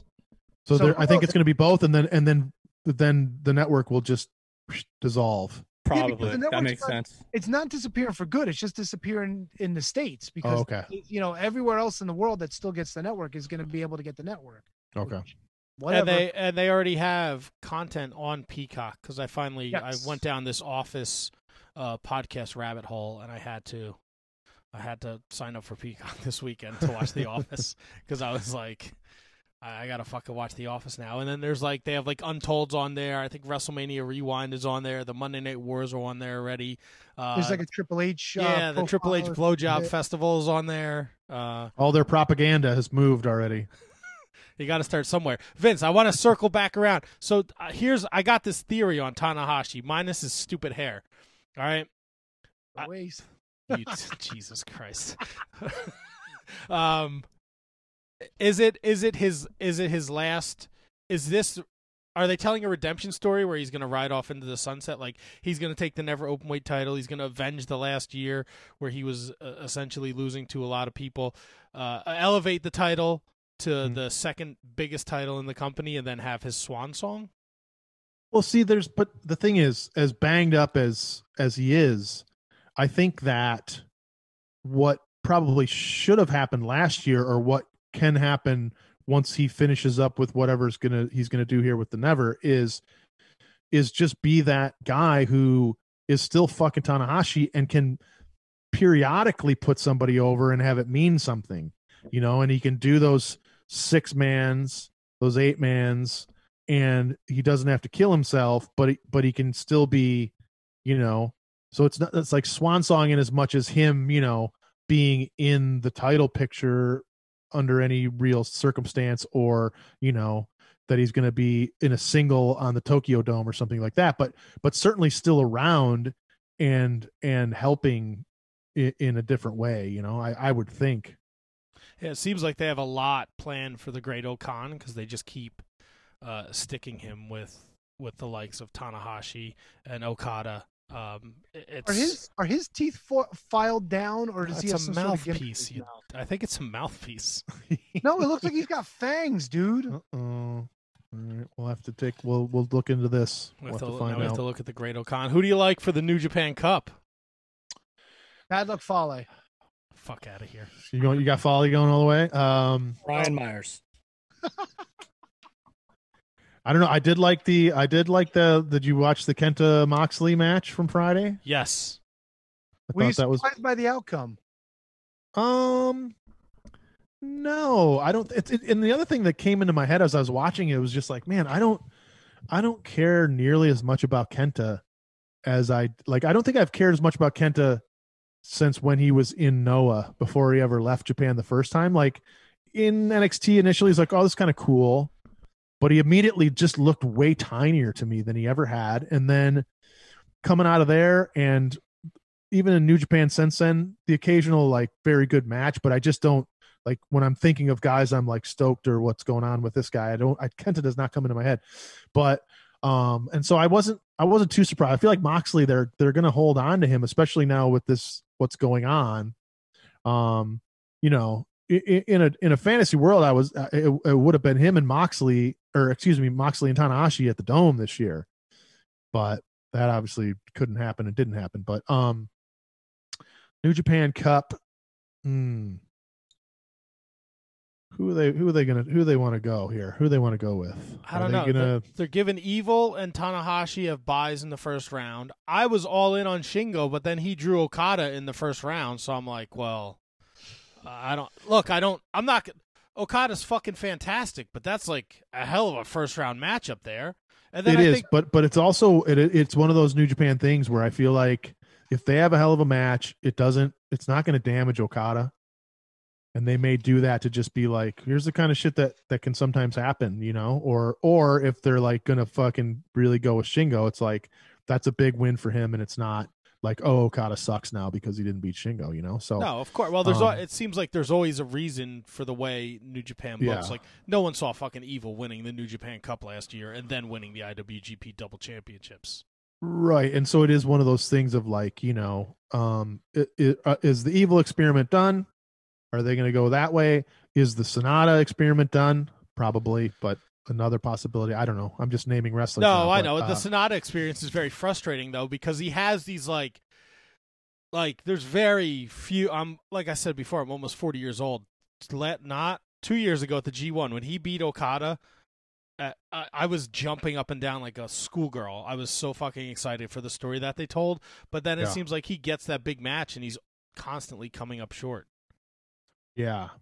So maybe it's his turn, but I don't know, man. Yeah, there's a lot because they did that weird. They had Zack Sabre sit in and call in the Ibushi. Who did Ibushi defend the title against first? Sonata. Yes, Zack Sabre sat in and called that match. So Zack Sabre Ibushi is, Zack Sabre winning the New Japan Cup is not such a far-fetched thing.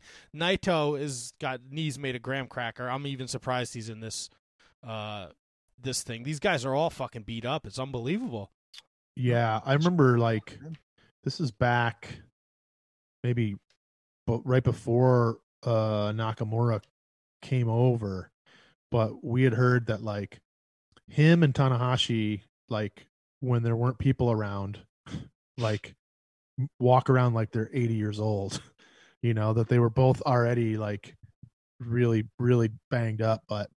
Um, but it's a different culture, even in wrestling, I feel like over there. And they don't like, they do the tours, but they do have some time to recover, and they utilize those multi-man pretty well. So Naito may be able to keep those pegs going a little longer. Yeah, and him and Ibushi did not disappoint that main No. event. And I know that Ibushi's going to beat Desperado, but I fucking love El Desperado since he came back, and then that match with Hiromu, and then that triple threat was a lot of fun. Although I thought, El Phantasmo he's like Finn Balor 2021. I've come around on him. I did not like that dude. But maybe I was getting worked. But I've come around to him, and I also enjoyed him on commentary there when he did a couple shows. I told Kevin Kelly he's better than any of his partners. I got. Well, Don Callis was legendary, but that's not a thing anymore. Kevin Kelly does they do a great job telling the stories too. For sure. On New Japan. And they got a bunch of the guys, like Kento will be back for the New Japan Cup, so will Juice and David Finlay. So how do you feel about the Forbidden Door? I don't know that I need a name for it, but I'm happy that these companies are working together. It's definitely going to be very cool once people can travel a little more freely. But I don't know why there had to be like an out and out name for it. And I'm pumped up for Revolution this Sunday for sure. Not so much for Shaq's match on Wednesday, but you never know. Maybe he pulls one out. That's where you're wrong. I cannot wait. Jade Cargill is my favorite thing in AEW right now. I cannot wait for this match. Well, it's the thing about it that seems weird, and maybe something will happen where we don't see it, but like Red Velvet just seems like she's there to take a pin. Like it's just a glaring like, okay, this is the person who's here to take the pin. Red Velvet is our Chase Owens. Did you see Shaq dressed as Chris Jericho? Can you see that? I think there's hilarious. I think there's one as him as the Young Bucks too. Oh, really? Nice. He looks more like a pre-Fiend Bray Wyatt in that getup, though. No, something is up. But yeah. I guess I shouldn't. Yeah, I'm curious. It'll be a sideshow attraction. Glorious. Have you been following the women's tournament? Not as closely as I should be. No. Any thoughts on where we're at right now? We've got the Japanese side sewn up, and we're looking at the finals of the American side. Who came out on the Japanese side? Ryu Mizunami. Okay. Yes. And we've got the finals on the American side. It's going to be Thunder Rosa and Nyla Rose. Okay. Well, hopefully Thunder Rosa comes out on that for me, because I just think she's great. Yes. But I also, even though they've done this whole tournament, I kind of hope that Sheeta retains. Oh, really? I have enjoyed Sheeta, but if not, I could do with some Thunder Rosa. 100% on that. Yeah, 100% on that. I really thought this was going to be a vehicle for Britt Baker, though. I was kind of surprised. Yeah. To me, it can go like one of two ways. Like why do all of this if you're not going to crown a new champ, or the best of all of your talent pool isn't good enough to beat your champ. So I could definitely see it going like one or two ways, but like it seems like a whole lot of work just to not crown a new champ. And she's had it for a long time. Yeah. So yeah, it's not, I feel it sort of feels like that's the direction we're going. So if that is in fact what's happening, yeah, I think it's Thunder, pull the trigger on Thunder Rosa. And I think it's kind of telling too, because when they announced Riho was coming back for the American side, like a lot of people were like, well, they're just building this up to get Riho this big win, and she's going to beat Sheeta, and then Riho loses. Yeah. So it's kind of like, maybe it's time that they're actually pushing for changing of the guard. Maybe just go in a different direction. You know, things aren't exactly the greatest in the AEW women's division. I mean, I love me some Serena Deeb and Thunder Rosa. She's like the greatest thing right now. I don't know if you saw her tribute. She did an independent show over the weekend. It might have been for Mission Pro, where she came out with the mask of the question mark with the Mongolian flag and everything. I missed it. So cool. Oh, Yeah, they were really close in the NWA, so it was really cool to see her do that tribute. Man, we went to last December, no, a year ago, December, the lost year, to a power taping. They did the pay-per-view, and then we went to like one of the tapings the next day, and dude, question mark was over like Rover, man. He was the best. And we interviewed Aaron Stevens, what was it, around Thanksgiving time, and he kayfabed the whole thing. He was like, yeah, Josie, he's like, I've seen Josephus and the question mark together in the same room. So I was like, yeah. Oh, Awesome. Yeah. Right on. Good stuff. A couple things. I want to finish the AEW talk, but then there's the talk of NWA coming back too. Exploding barbed wire death match. Where do you stand on this, Vince? I'm okay with it as long as it looks like Kawasaki Stadium. Like, I just don't. Are they going to really be able to do that in Daly's place and on pay-per-view in the United States? Hopefully, but otherwise, I don't. If it's like some lesser or not that I want anyone to be hurt, but it has to. It really has to deliver, I feel like. Do you prefer the when there's an explosion when someone hits the barbed wire, or do you want the countdown clock? If I can have both, I'll take both. But if I can't, then I'll take the explosions when someone hits the ropes. I enjoy the suspense of the countdown clock. I want to say I think Hayabusa Onita. There's in a cage. There's one where like the ring's in the middle of a pond. Fantastic stuff. Yeah. Fantastic. I just, I've said this, but I hope that, they move the gun club back to a safe distance. I don't want to lose any of the gun club to this goddamn thing. You'd be the only one of the four of us, I think. I could do without Colton and Austin and Billy. I mean, they're just too funny to me. I don't know what's going on. You said you went to NWA Power tapings a couple years ago. The NWA has been kind of quiet. The pandemic definitely has hurt them. It's hurt everybody, but it seems like it's hurt them the most. But they did start taping United Wrestling Primetime. Right. And it looks like there's been a lot of hubbub this week about the NWA. They took all their content off YouTube, but they did say they're going to start taping again, and there's rumors that maybe someone bought the company, but it looks like the NWA is coming back. So how do you feel about that? I mean, I'm fine with that. Yeah, like I have no idea, other than that though, like if did Billy Corgan sell it? Is it? I mean, I think they've already done that sort of throwback studio thing, so it won't be that, I wouldn't think. So I just really have no idea what we're looking for here. I would kind of hope that they did go back to the studio. I loved. Like NWA to me was like must-see TV. I rented every pay-per-view. I watched every show when it came on live. It was awesome. And they brought so many names like to prominence. I mean, you look at Thunder Rosa's out there now. I mean, Trevor Murdoch. Trevor Murdoch was just Lance Cage's tag team partner in WWF. He made a hell of a name for himself. He had quite Ricky Starks. Ricky Starks, another guy. Zicky Dice. I fucking hated Zicky Dice when I saw him for the first time. I said, who is this idiot? Yeah. I fell in love with the guy. LA Knight. Dude, Eli Drake, when he came out drunk and he's pointing to the back of his jacket, and he's going, shoes of a champion. Yes. He's like, wait a minute. Did I just say shoes of a champion? Yeah. I just don't, I mean, I really like that too. I like that format, but I think that they sort of saw a dramatic decline in the number of people watching it. That's why I would think that maybe they would try to go another direction. But for me, I love that format, and like you say, it was like you had to see it, and they were making stars. Yeah, 100%. A lot of those stars though, they're not. They moved on. Right. I mean, sure. I think Thunder Rosa's still signed, but Kingston, Zicky Dice is gone. Ricky Starks is gone. I don't know what the relationship with Ring of Honor is, and the Beer City Bruiser and and Malonis. I know Marty. Seems like Aldis is still there. Yeah, Marty Oh, was yeah, at. Aldis is there. Marty Trevor was at some. Murdoch's got the national championship. The Pope won the TV Pope. championship. Tag team, you got Kratos and Aaron Stevens. I mean, they still got their champs around. Okay. Yeah.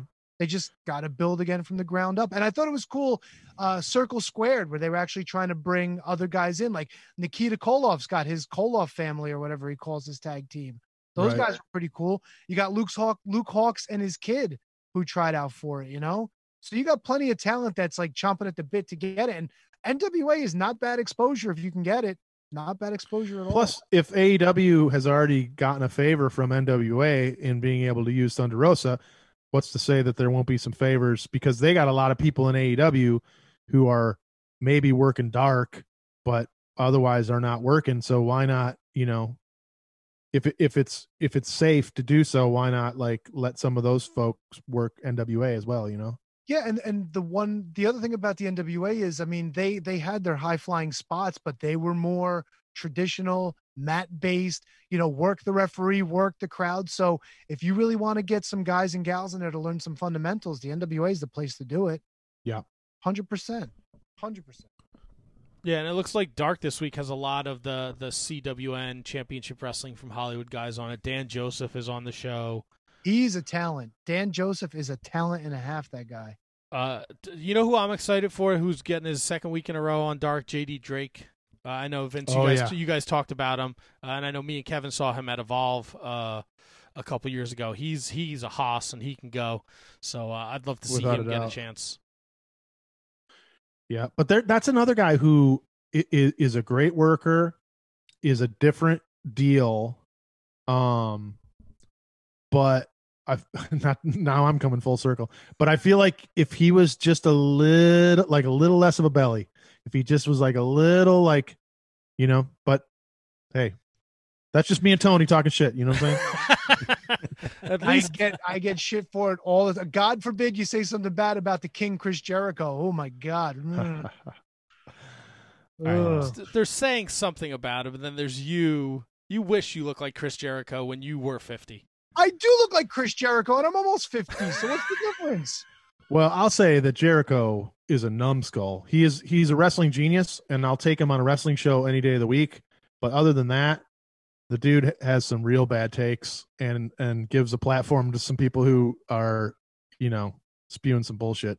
I'll say that, but you know what? And I'll counter that with, I mean, people say the same thing about Joe Rogan, and Joe Rogan's a fucking bazillionaire. So, I'm not saying I'm just again, it's my opinion. Obviously, plenty of people listen to, and there is the other take of that is that he's merely giving everyone a chance to discuss their side of things, which is kind of commendable, I guess. Yeah, he's the numbskull, but. Oh, here we go. There we go. As advertised. 3, 2, come on, Nelly, come what on. Are you doing? 1. Come Give on, it to us. Nelly. Let's see that butt. See, give it to us. Let's see that butt. There it is. Look at that. Boom. And we're out. You could cave dive in that thing. That's it. That's the show closer. The Sarlacc pit. Jesus Christ! Never fails. That's perfect, Matt. Vince, another question. I got lots. Really, Nelly? Not you. Vince, not Nelly. All right, you lay down right there. Yeah. As you can see, I have the wrestling memorabilia. Kevin has his figures back there. Do you have any wrestling memorabilia? I definitely do. I don't in our current house. I don't have a lot of area where I'm. I wouldn't say permitted, but it doesn't go with the other motif that's happening. But I have some very cool stuff. I have this painting that a guy did right after Bruno died of him with Superstar Billy Graham in a bear hug. I have a bunch of Japanese mags and newspapers and stuff like that. Obviously, DVDs and photos and shit. But I don't do a lot of figures. But I did get that Bruiser Brody one that guy did, the Junk Shop or whatever it's called. Yeah, Junk Shop Dog. Yeah, so I have a bunch of stuff. Right now it's mostly in the basement, but if and when we move again, I will try to carve out my own space to create something like you guys are working here. Do you when you need to take a nap, do you look at the Bruno bear hugging somebody? Because that's every one. Does it help me drift off? That's No, I another usually shot. go It's like- another shot at Tony because he's a big. Him and Bruno like to share each other's. Appreciative of Mr. 4040, I might add. He literally mentioned the two guys that have the most heat with us on the podcast: Bruno Sammartino and superstar Billy Graham. Like, because Billy Graham is Billy Graham is the ogler, right? Billy Graham's he's a little handsy. He got a little handsy with my wife. Oh, but Jesus my wife could handle herself. Oh no, it wasn't anything like super bad. No, it wasn't just like it wasn't like anything Me Too or anything like that. It was just super flirtatious and super huggy. Like, let me take a picture with this young lady right here, and Well, that dude he's had so much testosterone injected into him, he probably can't even help himself, And then what did Bruno do? Oh no, Bruno did nothing to it. He just hate that Tony bored loves him. bored the shit out of me. Fucking dickhead. Oh boy. I have every Tanahashi towel that they've made, pretty much, other than the new one where he's air hugging the world. Sounds so epic. I will also say, Tony, dude, if you haven't checked out the Nerds, that clothing company, I've gotten a couple different Tanahashi shirts from them that are nowhere else that are awesome. Yeah, they have that fucking jacket that my man Gato's running around in is a sweet Switchblade jacket, and that sold out real fast. And I think they're doing the Switchblade retro like Hasbro type figures. Oh, really? Okay. Yeah, I think that's in like yeah, because if somebody deserves it, it's definitely the Switchblade, because he's the fucking greatest thing since sliced bread. Don't tell. Look, I know he beat up your boy Big Tom the other night. Don't fucking cry about it. You want to know why he's a fucking loser? Matt. I do dig Switchblade. He's one of the only legitimate heels in wrestling right now. Here's what I don't like. Tony, hold on. I think I have a Switchblade figure right here, actually. Oh, that's the shark. Oh no, John Tenta. What is that? Because Switchblade is what? He's fat or something? Or no, Tony has a joke, and I'm really sorry. He didn't laugh at it. Is that he called Switchblade young John Tenta? No, I called Jay White deflated John Tenta. All right, well, that's a John Tenta figure, so fucking deal with it. You watch your fucking no mouth. selling son of a bitch. Things are breaking down, boys. I just don't like these idiots like Jado and Gato and fucking they brought back Dick to Go and all these other idiots that run around and constantly interfere in New Japan. I think it's overkill.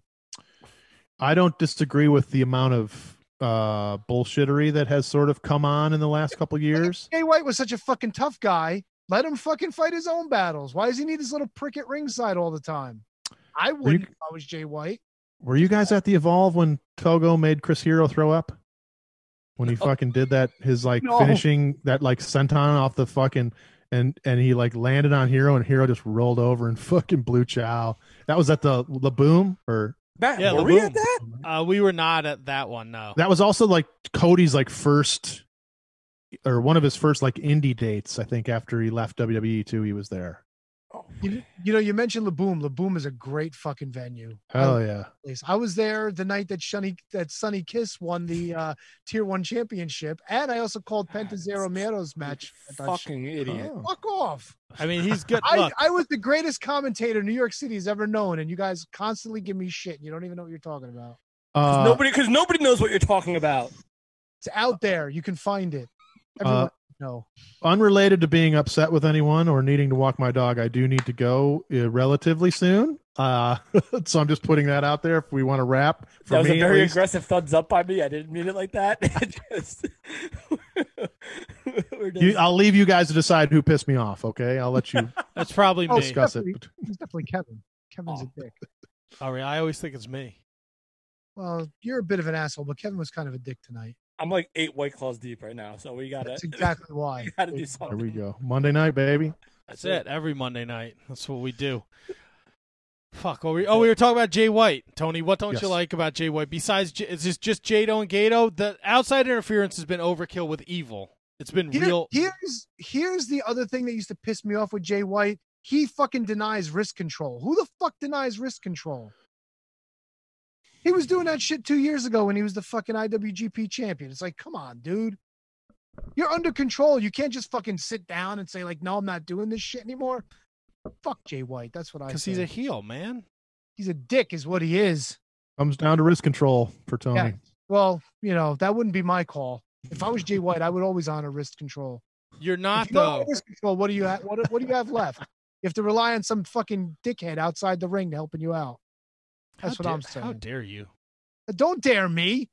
My hero is Bruno Sammartino, world champion for 4,040 days. Hero. Matter of fact, I'm kind of hungry. I could go for a hero right now. Yeah, you and Bruno. Italian sub. You're fucking gross. What can I tell you? You like Jay White, I like Bruno. I think Jay White's. You even said, you texted me this morning, the sequence to the end of that match was awesome. It was. Tom should have fucking ate his lunch though. Well, Tom had bad ribs. Okay, he got his ribs banged up. I understand. It was good storytelling. Look, I'm not going to take it away from Jay White. Can he perform? Yes. Is he a dick? Absolutely. It's the role he plays. He's a dick. Yeah, you're being worked, Tony. You're being worked. That's okay. Tom Ishii's going to murder him one day yet. Now I'm going to be there to watch it, and I'm going to laugh. Love Tom Ishii. Oh, yeah, of course. He's my hero, too. Vince, you ever been to Japan? Nah, man. Would love to. On the bucket list. Probably would have gone this year. That's a bucket list. Yeah, so we'll have to wait again and see. But yeah, I definitely would love to go. That's next on my list. I think it's the only thing. Well, I can't do PWG because they moved out of that. They moved out of the.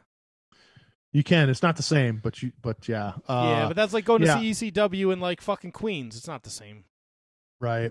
Yeah, I think for me it's always too. I'm like, Tokyo Dome is dope. You can go to the shows, but the end of the G1 is always like the week, if not on my birthday. So I'm always like, well, maybe I should just go in the summer, and then I can go to like the semis and the finals. But at some point, I'm going one or the other. Is that a solo trip, or how you convince the wife to do that? I think she's down to go. I have to like make certain that she understands like that if I finally get there, I'm not going to be able to make a lot of concessions. I have like, I'm here to do X, Y, and Z kind of thing, Yes. Yep. Which I'm sure she'd be cool with, but I just want to make sure that we're like on the same page as far as the amount of wrestling shit I'm going to be involved in, or want to be at least. The WrestleCons and stuff. We did the first one here in Jersey. Is it not fucking exhausting? It is, but it's always so fun. It's just a people watching extravaganza, and if you get put next, I don't think we've ever had a bad year, no matter what was going on. Like there was something happening right near us that was hilarious, or some weirdo is pulled up beside us. So you certainly get tired. That whole weekend is just a nonstop, but it's worth it for the stories. Yeah, no, absolutely. We did the first WrestleCon here in Jersey, and the convention center in Secaucus. Yeah, Jim the Anvil Neidhart with his shaved abs was right across the way from us, and it was hysterical. That's funny. Yeah, I think he had some drug problems there at the end too. Unfortunately, right? But those abs were shaved in. He looked fucking diesel as shit. Listen, man, you gotta take some shortcuts at a certain point, perhaps. I keep telling myself that. No one wants to hear it. Don't yuck me, Vince. It's been you all the time. It's been an absolute pleasure, Vince. We appreciate you taking so much time out of your busy schedule to join us. At Vince Averill on Twitter, at Vince.Averill on Instagram, at We Watch W Podcast on Twitter. Follow them. Follow Vince. I don't have Matt's Twitter handle. My apologies. And I'll look it up after we take our break. Every Wednesday, 3:16 a.m., a new podcast drops. They're at like episode 391, so it's not like they've just started this. They've been around the block a while. They do great stuff. It's a completely different look on professional wrestling, and it's super fun. They're very funny, and I enjoyed it. And if you check it out and you like what they are doing, they have a Patreon, and they'll tell you all about it. But patreon.com/WeWatchWrestling, $7 a month. They do watch-alongs, bonus content. They're working on interviews. They're doing it all. So make room in your wrestling queue and your podcast queue for We Watch Wrestling. Vince, anything before we let you go, friend? I just want to say thanks, man. This was awesome, you guys, and I really appreciate it. And I hope that we can link up sometime, maybe even in person. Who knows, right? Awesome. That would be amazing. I'm a vaccination boy. I'm in. Let's go. Right on. Cool. All right, guys. Thank you so much. Vince, thank you. Enjoy the rest of your night. Be well. Later, boys. All right, Vince Averill. That was fantastic. That was a lot of fun, man. That was like insane amount of like content we just got out of him and out of ourselves as well. Well, of course, we're professionals and he's professional, so it all works out. Oh, well, sometimes you just got to, tout it. You know what I'm saying? Put it on like tout. the way a plan always comes together. Tout it, baby. It out. Do you boys want to do the thing and then we'll come back and we'll do more things? Oh, yeah. I love the things. Do we want to take a commercial? It's already 8:40. I got to pee, man. Yeah. All right. I'm so sorry. I bailed mid-interview. I couldn't. I was literally going to explode. That's all right. Then, when we come back, we're going to rip through everything else because it's fucking late. Yeah, we'll just cover some news, some notes. We'll do some bullshitting, and then we'll wrap it up. There you go. I like it. But boys, we can't do anything until we do what we always do around this time, right? What does that say? Back after this? We know you love shopping at Amazon, and we also know you love listening to The Shining Wizards. That's why you're hearing this commercial right now. But were you aware that you can combine the two, do all your shopping, and support the show at the same time? Well, of course you can. Instead of going to Amazon.com, go to Amazon.shiningwizards.com and make your purchases the way you normally would. You're going to get the same great low prices, and a portion of whatever you purchase is going to go to support the Shining Wizards. How great is that? You, by purchasing anything that you normally would anyway, is going to support us. That's a win-win in my book. So from now on, when you shop at Amazon, go to Amazon.shiningwizards.com or click the banner on our website and do all of your shopping with the Shining Wizards. Your recognized symbol of excellence in sports entertainment broadcasting from the current to the way back. Join the impact player Phil Rea and the Portuguese Man of War Choppy for the Turnbuckle Throwbacks Wrestling Podcast. Live every week on rantemradio.com. Get all our episodes over at iTunes, Stitcher, TuneIn, Audio Boom, Google Play, ShiningWizardsNetwork.com, and TurnbuckleThrowbacks.com. Are you tired of being told what to think and believe by Hollywood elites and politicians who just don't care about you? Tired of not getting the truth when you watch the news? Tired of trying to figure out what pronoun to use? Tired of mob mentality when all you want to do is think for yourself and make up your own mind? That's where we come in. This is Justin. And Vince. Your hosts of Inconclusive Breakdown. We are a weekly anti-PC podcast bringing you entertainment and current event news without any spin. If you want to truly stay informed on what's going on in the world, then give us a listen every Sunday, anywhere you get podcasts, at least till Zuckerberg and Twitter Jack deplatform us. And as always, we're proud members of the Shining Wizards Network. Tired of the PC police telling you what you can and cannot say? Want a show that travels back to the 80s and 90s where the badass hosts have beaten down cancel culture on 3 separate occasions and carried on to gloat about it? Since 2013, The Midnight Jury is that show. Travel back to the malls and arcades, pop in your VHS, and join us where the 80s and 90s return from the dead. Conan, tell them where to find us. WLWstudios.com, home of the Midnight Jury podcast hosted by Midnight Mike and Calvin Brody. Also available on all major podcast platforms via the Shining Wizards Network, and join in the conversation on Twitter at Midnight Jury. Horns up!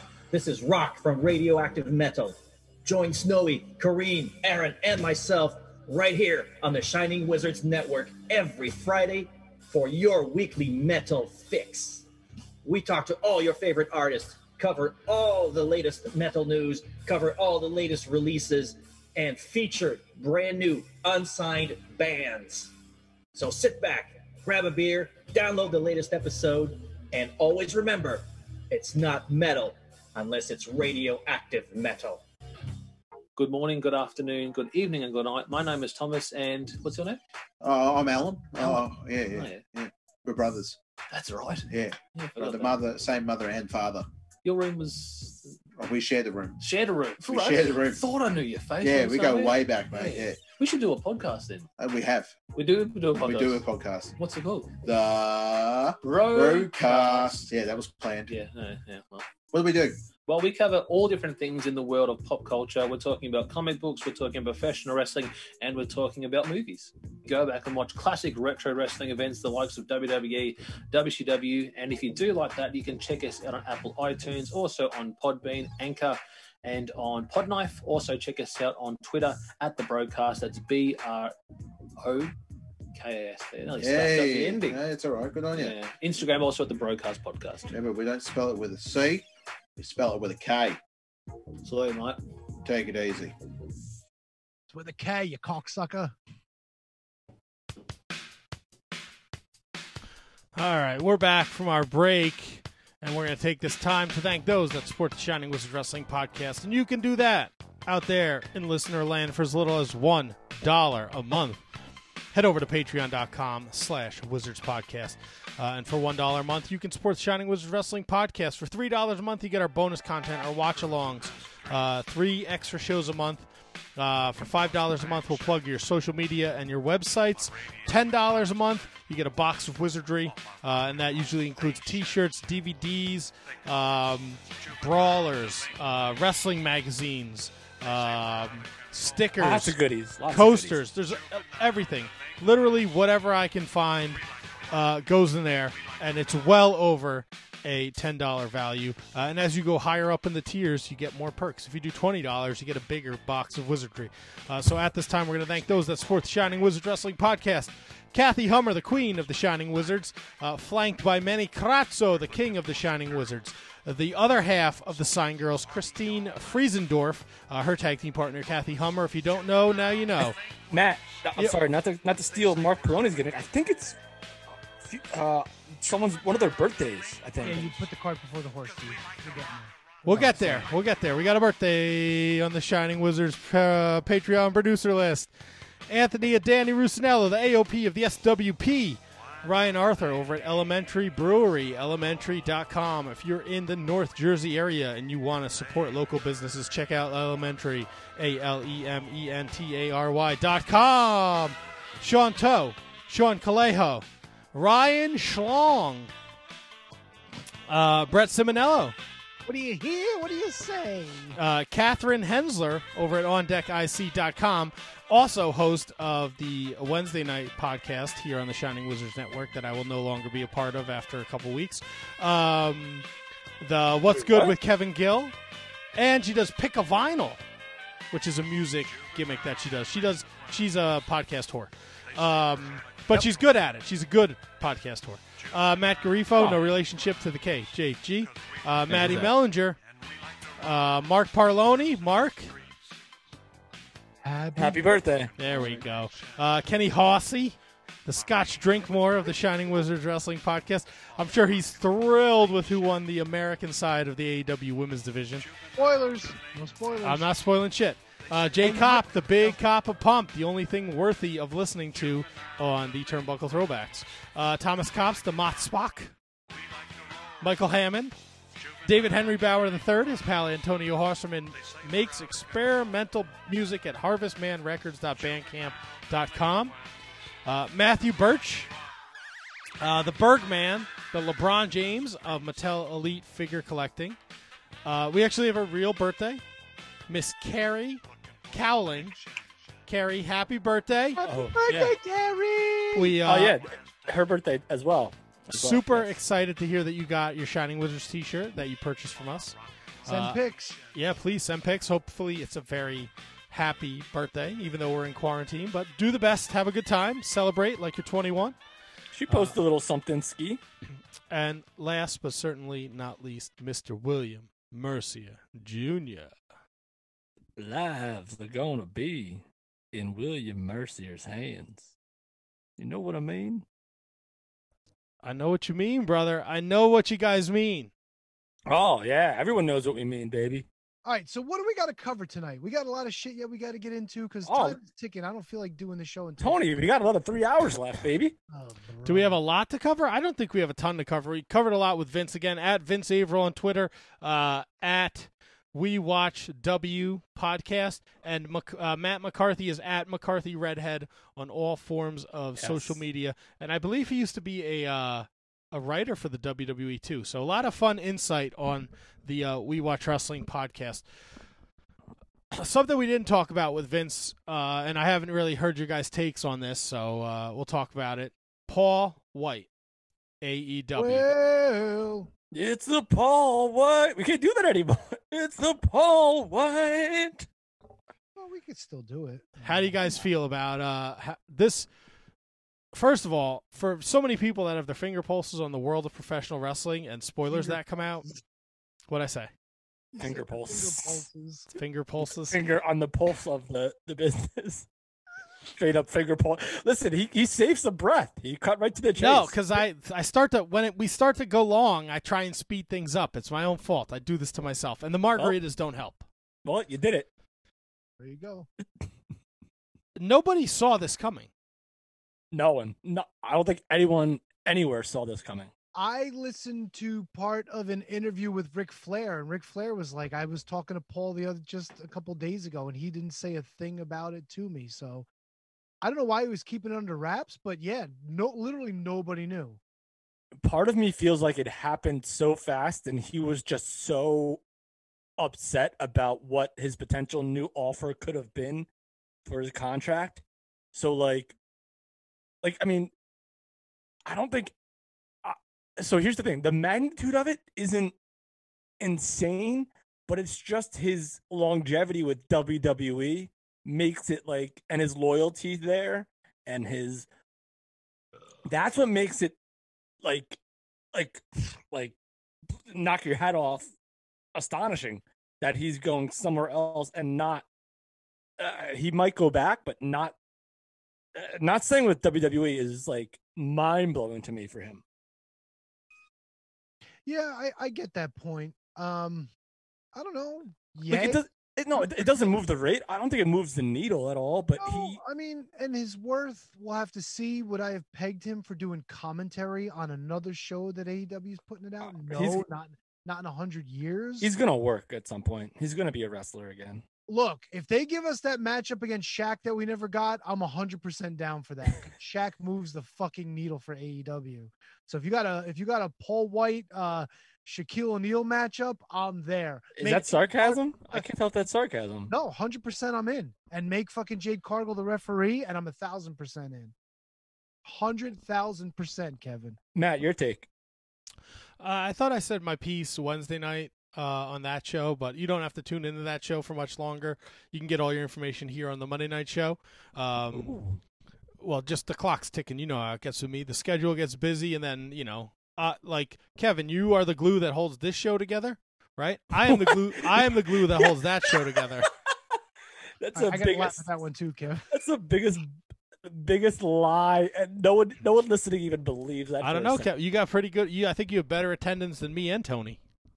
Oh no, I haven't missed the show. That's for sure. Right. So you're the glue. Yeah, but I don't. You guys do way more than I do. But I said I don't see how this could be bad in any aspect. Agreed. But does that necessarily mean that it can be good in any aspect either, or does Big Show just become another guy that went to AEW? Look, well, Tony, if something's not bad, what is it? It doesn't have to be good. But it doesn't make it a negative. It either makes it an equal or a positive. Do you? Yeah. All right. Fine. Do you have a candy bar that like you wouldn't go out of your way to buy, but if it was in Grandma's tray at the house, you would, grab it and eat it? That's Big Show in AEW. Sure. You went to bed Tuesday night and you didn't have a Big Show, and you woke up and you have a Big Show, and you're better for it. That's actually a way better analogy than I thought you were going to come up with. That's like when I go out on the truck and I do an event and we do like $400 in sales. It's better than zero. We had nothing if we didn't go out. But how much did you spend on sales? Or how much did you spend to get there, or all that stuff? Not much. Usually, it's not much. Yeah, it's kind of like we did a live show, we broke even, but we had a good time doing it. Like I think a lot of people, see it as like it's gonna like like they did it on a Wednesday because they wanted to get eyes on Dynamite, right? You got AEW trending, you got Paul White trending, Yeah, but didn't they announce it on social media before that? They did it Wednesday morning. Yeah, before Dynamite. No? Yeah, but that's what I mean. You get AEW is now on the tip of everybody's tongue. Yeah, but he wasn't on Dynamite. But I bet you people tuned in, Tony. People who don't have their fucking finger on the pulse. They don't spend all day on Twitter. They don't have an awesome They don't have an awesome Discord like we have, where people are chatting it up. Fair enough. The only bad thing that I do see is that there's another show AEW is giving us, which is not that second show that they've been promising for a year. So now we're pretty much staring down the barrel of 4 AEW shows a week. And if you put that all together with Being the Elite, with Sammy's vlog, that's an awful lot. But those aren't. Look, you don't have to watch those shows unless you don't want to. That's not must-see TV. Yeah, but a lot of the shit that goes on Dark winds up like counting for the standings, and they mention it every week, and then that's how you get like a tag team showing up, and they're like, "Oh, they're the number 2 tag team." Well, I haven't seen these guys before because I don't watch Dark. Well, then you can go back and watch it. To Tony's, that's a decent point by Tony, by the way. I'm not saying it's and not. I agree. I agree with Matt more, but Tony's point definitely holds water. You can also take the 2-hour Dark that seems like it goes on forever and split it up and make 1 hour that Monday night show and the other hour that Tuesday night show. Fair enough. But my point being, there was a lot of wrestling that happened this week, and MLW wasn't even on for new programming. It was a repeat, so that was an hour I didn't have to watch. But still, if I wanted to watch everything on New Japan, which I didn't get to do, if I wanted to watch AEW, I tried watching Raw. I barely finished that today, and that's a 3-hour show. Forget SmackDown. That's an awful lot to try to get through in a fucking week, dude. No, and you didn't even mention Impact or Ring of Honor. It goes to my point even more. And now you see every company seems to have like a quote unquote special like every week. So you have those as well, like where it's not just their weekly show, it's another event. Like Impact doesn't have a pay-per-view till April, but every 2 weeks or 3 weeks they have a special on Impact Plus. Yeah, so now if NWA comes back, if MLW starts running more consistently, that's another 2 hours of wrestling I got to cram in somewhere. Well, this is the point that I kind of brought up during our time with Vince. It's like, God, like, is this it's a blessing and a curse at the same time? It's a blessing if you try to watch everything. Yeah, well, it's a curse if you try to watch everything. It's a blessing if you know how to pick and choose what you want. Well, that's the thing. It's what look. We went from when we started this podcast, we had 2 shows we could watch: WWE or Impact. That was it, right? Yeah. That was it. And didn't have TV then. Well, there was also Pro Wrestling Syndicate. Sure. Look, if you wanted to find something, you could find. That's the thing. If you want it, you'll find it. Yeah. I choose to watch New Japan over WWE. I won't watch Raw. I won't watch SmackDown. See, that's the one saving grace about WWE. You have 3 different brands to choose from. With AEW, everybody's kind of under the same umbrella, Now, and granted, sorry, Tony, to cut you off. To your point, Tony, it is impossible for me. I can't watch it. I wanted to watch NXT. I wanted to watch Impact. I don't have enough time in the fucking week. Yeah, no, exactly my point. It's tough. It's not a bad problem to have, but it's still a problem. It's a problem to have if you feel like you need to watch everything. If you're if you're a fan and you can just watch what you want, then it's not a problem whatsoever. Look, if but like for people like us and Vince and all these guys that do 100%, exactly. It's tough. Kev. Yep. It's tough. And I don't want to be like, oh, I'm just like the MLW guy. Like I want to watch everything that I can to participate and, give my thoughts on stuff. But yeah, especially if there's other things in life that you enjoy, like as lame as it could possibly be. Like if I enjoy, it's not, though. No, what's that? It's not though, Kev. Like you like hockey. Baseball season's right on the horizon for me. Yeah. There's only so much wrestling I can be like, babe, I'm gonna, like last night I was like, I want to watch this New Japan show. She's like, okay, I can do some beating. Like there's only so many times my wife beating. Yeah, you didn't see the Jim Ross she made. You said beating. I was like, what the fuck is your wife? That's what I thought you said. No, beating.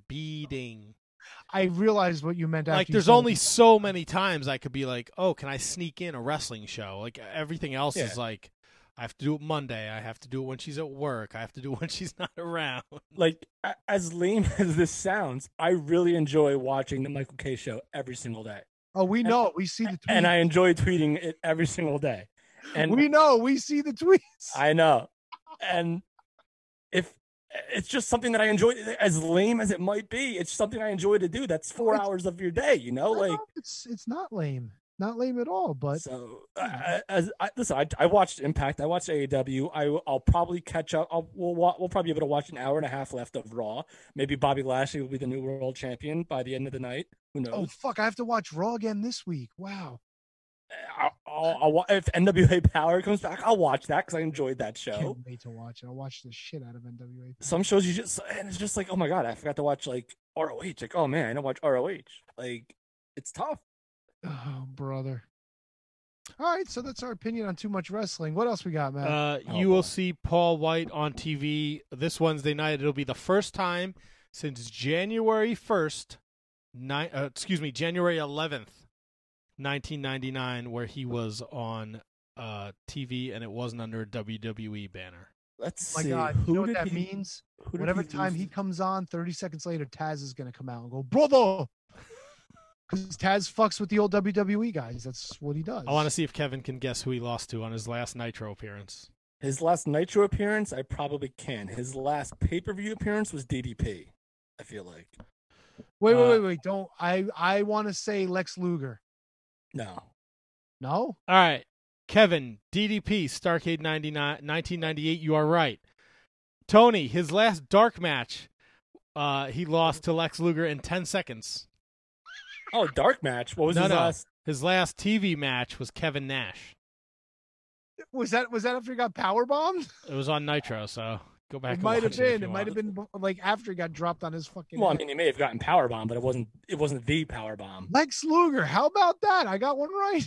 Tony, I'm not gonna lie, pretty impressive. I know. I knew DDP was his last pay-per-view match. Now, was it the loaded forearm or was it the torture rack that put him away? I didn't even know WCW Saturday Night did dark matches, so I don't know.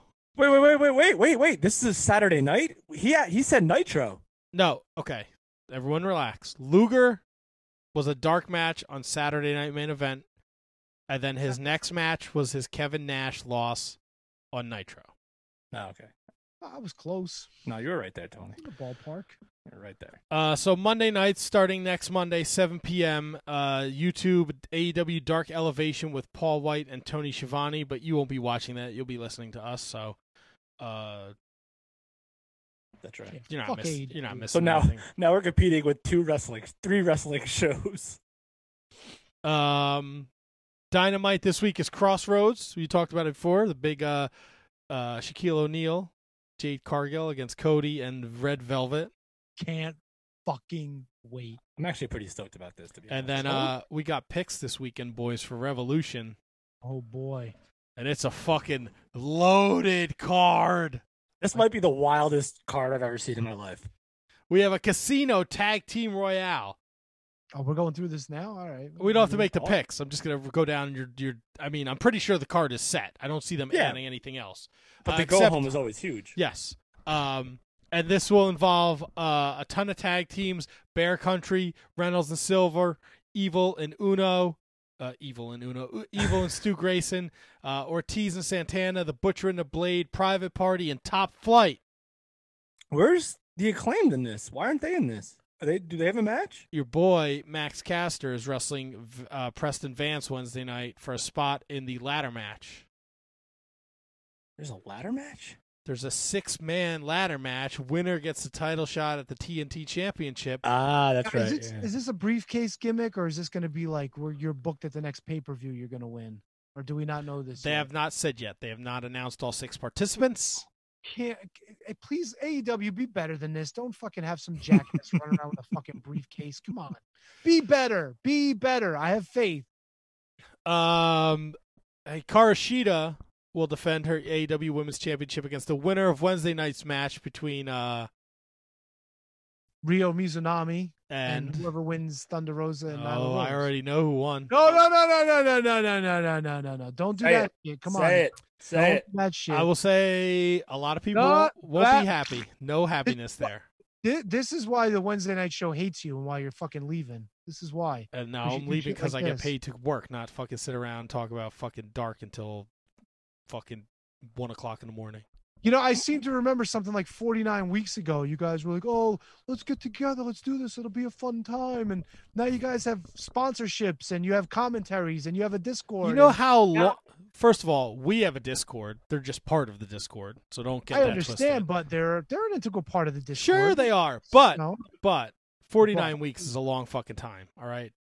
Well, when you don't fucking know how to end a show, that's what happens. You know what I'm saying? Like, Look, you can't do 2-3 hours. You can't even do Wednesdays are tough for me, man. I work all day. I come home. I shit. I shower. I have to eat dinner with my wife. Then I have to watch probably the last 20 minutes of Dynamite. And I bullshit my way through the fucking show like I did the first 5 years of this podcast talking about Monday Night Raw. That's right. For what? For my wife to be mad at me? For me to fucking go to bed at like 2 o'clock in the morning? If I may volley against you, sir, there's Oh. no reason you should have a 3.5 hour recap show on a show that lasts less than 2 hours with commercials. And half of those commercials, they don't even wrestle through the breaks anyway. So come on, man. But it's picture, Tony. It's picture in picture. Yeah. We're going picture in picture for everybody at home. Stay with us, restaurant quality. Picture in picture. So yeah, unless one of those two can figure out how to fucking record a show, my lifespan Wednesday nights is going away. Well, I don't feel bad for Kate because she has like 5 other shows now to fall back on. Right. She's just using us.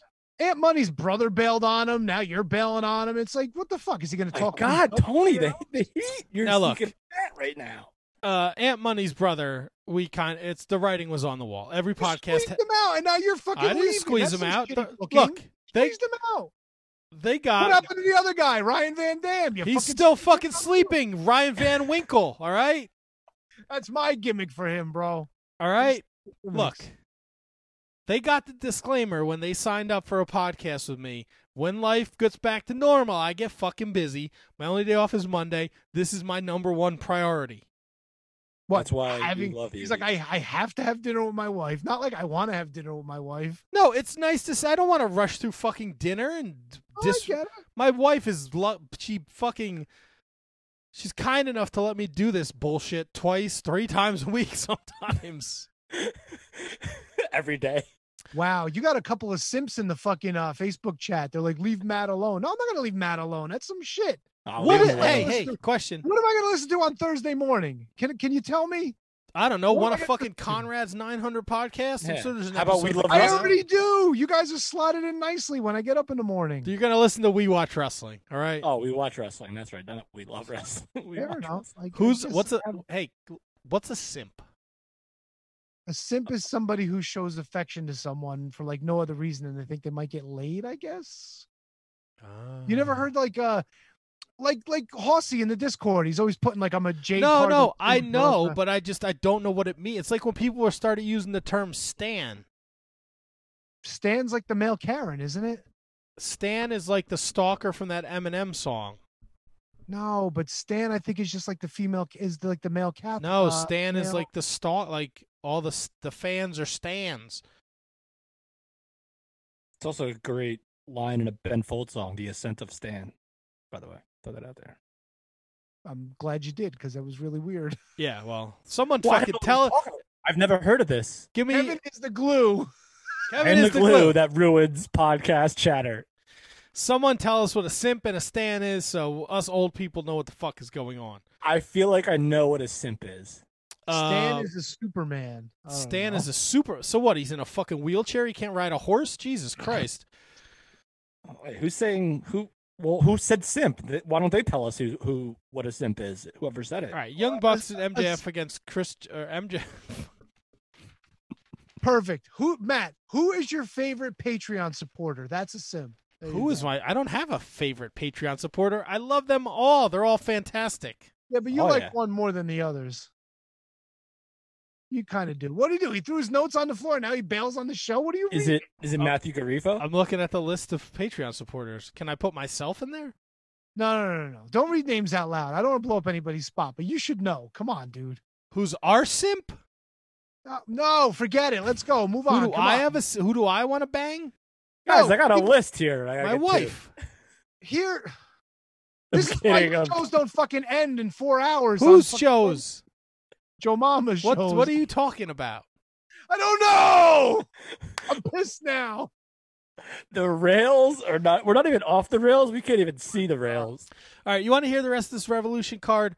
Young Bucks against MJF and Chris Jericho. Hangman Page against Matt Hardy for the losers quarterly 2021 earnings. Yeah, exactly. Exactly. Keep going. Team Taz against Sting and Darby. Yeah, wonderful. Keep going. Miro and Kip against Orange Cassidy. Oh, and even Chuck fucking Taylor. better. Are those assholes in the battle royal for the tag team gold? No, they're in a match against each other. Fucking idiots. Keep going. That's the. I just went through the whole That's show and the barbed wire. That's it. Beautiful. And the barbed wire exploding match. There's like 8 matches we have to pick. Oh boy. Oh, this is gonna be on the Thursday edition of The Observer, AEW President Tony Khan said he was interested in Zelina Vega. highest rated episode we've ever done. By the way, Carrie Cowling's in the chat room. Happy birthday once again. Carrie, I'm your simp. Right? Is that what I am? Yes. Yes, Simp, you are. Simp, yeah, she simp, said- simp. Everybody. Simp. All right, we talked about Dark. We talked about the women's stuff. We talked There about. was no MLW, so give us Ring of Honor real quick. Well, guess who was backstage at New Japan Strong? Marty Scurll. Yeah. They got a You know, tight. I don't give a shit either way. I understand people are pissed off. I don't fucking care. They Whatever. got a Let tight them have lip on the information there. So who knows what his storyline is? There is a New Japan Cup USA style with the first round match being Tom Lawler against DKC. DKC. The DKC. No Dick to go. And Rocky Romero against. Rocky Romero's taking on who? Rocky Romero is taking on Leo Rush. Ooh, kind of liking that one. All right, so let me ask you this: MLW and AAA titles, are they merged, or is Leo Rush just hold both of them? You guys know that? He holds both of them for now. They didn't Okay. really say anything about them merging, so I would say, yeah, he just holds both of them. Okay. All right, just that was literally just an off the wall question that I just happened to Fair have. question. Yeah. Matt, what else you If you watch Kenta and Mox, and you didn't watch the whole show, watch fucking Dickinson, Ren Narita. I got to go back and watch that. I did watch the Moxley match. Kind of surprised with the ending, but good match. I enjoyed the shit out of it. Dickinson, if you don't already consider what he's done blowing up, Dickinson's gonna be blowing up. Like he'll be a regular in like New Japan all the time. I feel like. Absolutely. And he still has that upcoming match with Mike Bennett for the United Networks championship. Yes, he whenever they does. Pull out of mothballs. Yes, he does. New Japan Cup is on the horizon. That starts March 4th at the 49th anniversary show. Ibushi defends his double championships or his one championship against El Desperado. Idiot. Wait, Bushi? Ibushi. Oh, Ibushi. Okay. Not Bushi. Ibushi. Wait, El Desperado's got 2 belts already, though, doesn't he? No, he was. I don't know why he does have 2 belts. Yes. He has the junior tag team championship and the IWGP Junior Heavyweight Championship. Yes, that's right. Hell of a triple threat. I did not see the tag title match though yet. Tag title match is on Road to Castle Attack, but it's a good match. I know you got a shitload of stuff you want to watch, but go But out that of your triple way. threat was pretty good. The way they told the story with his mask getting pulled off and shit, good stuff. I'm a big El Desperado simp, so right? No, Stan. I don't know. Do I Stan. stan? Yeah. Stan. Do I stand guys? Do I simp girls? Doesn't matter. All right, we're doing it all. EC3 is signed to Ring of Honor. He is no longer a free agent. We have new Ring of Honor World Tag Team Champions. If you have not watched ROH TV this week, Championships Week, I'm going to give you a couple seconds to turn off the podcast. Beep, boop, boop. All right?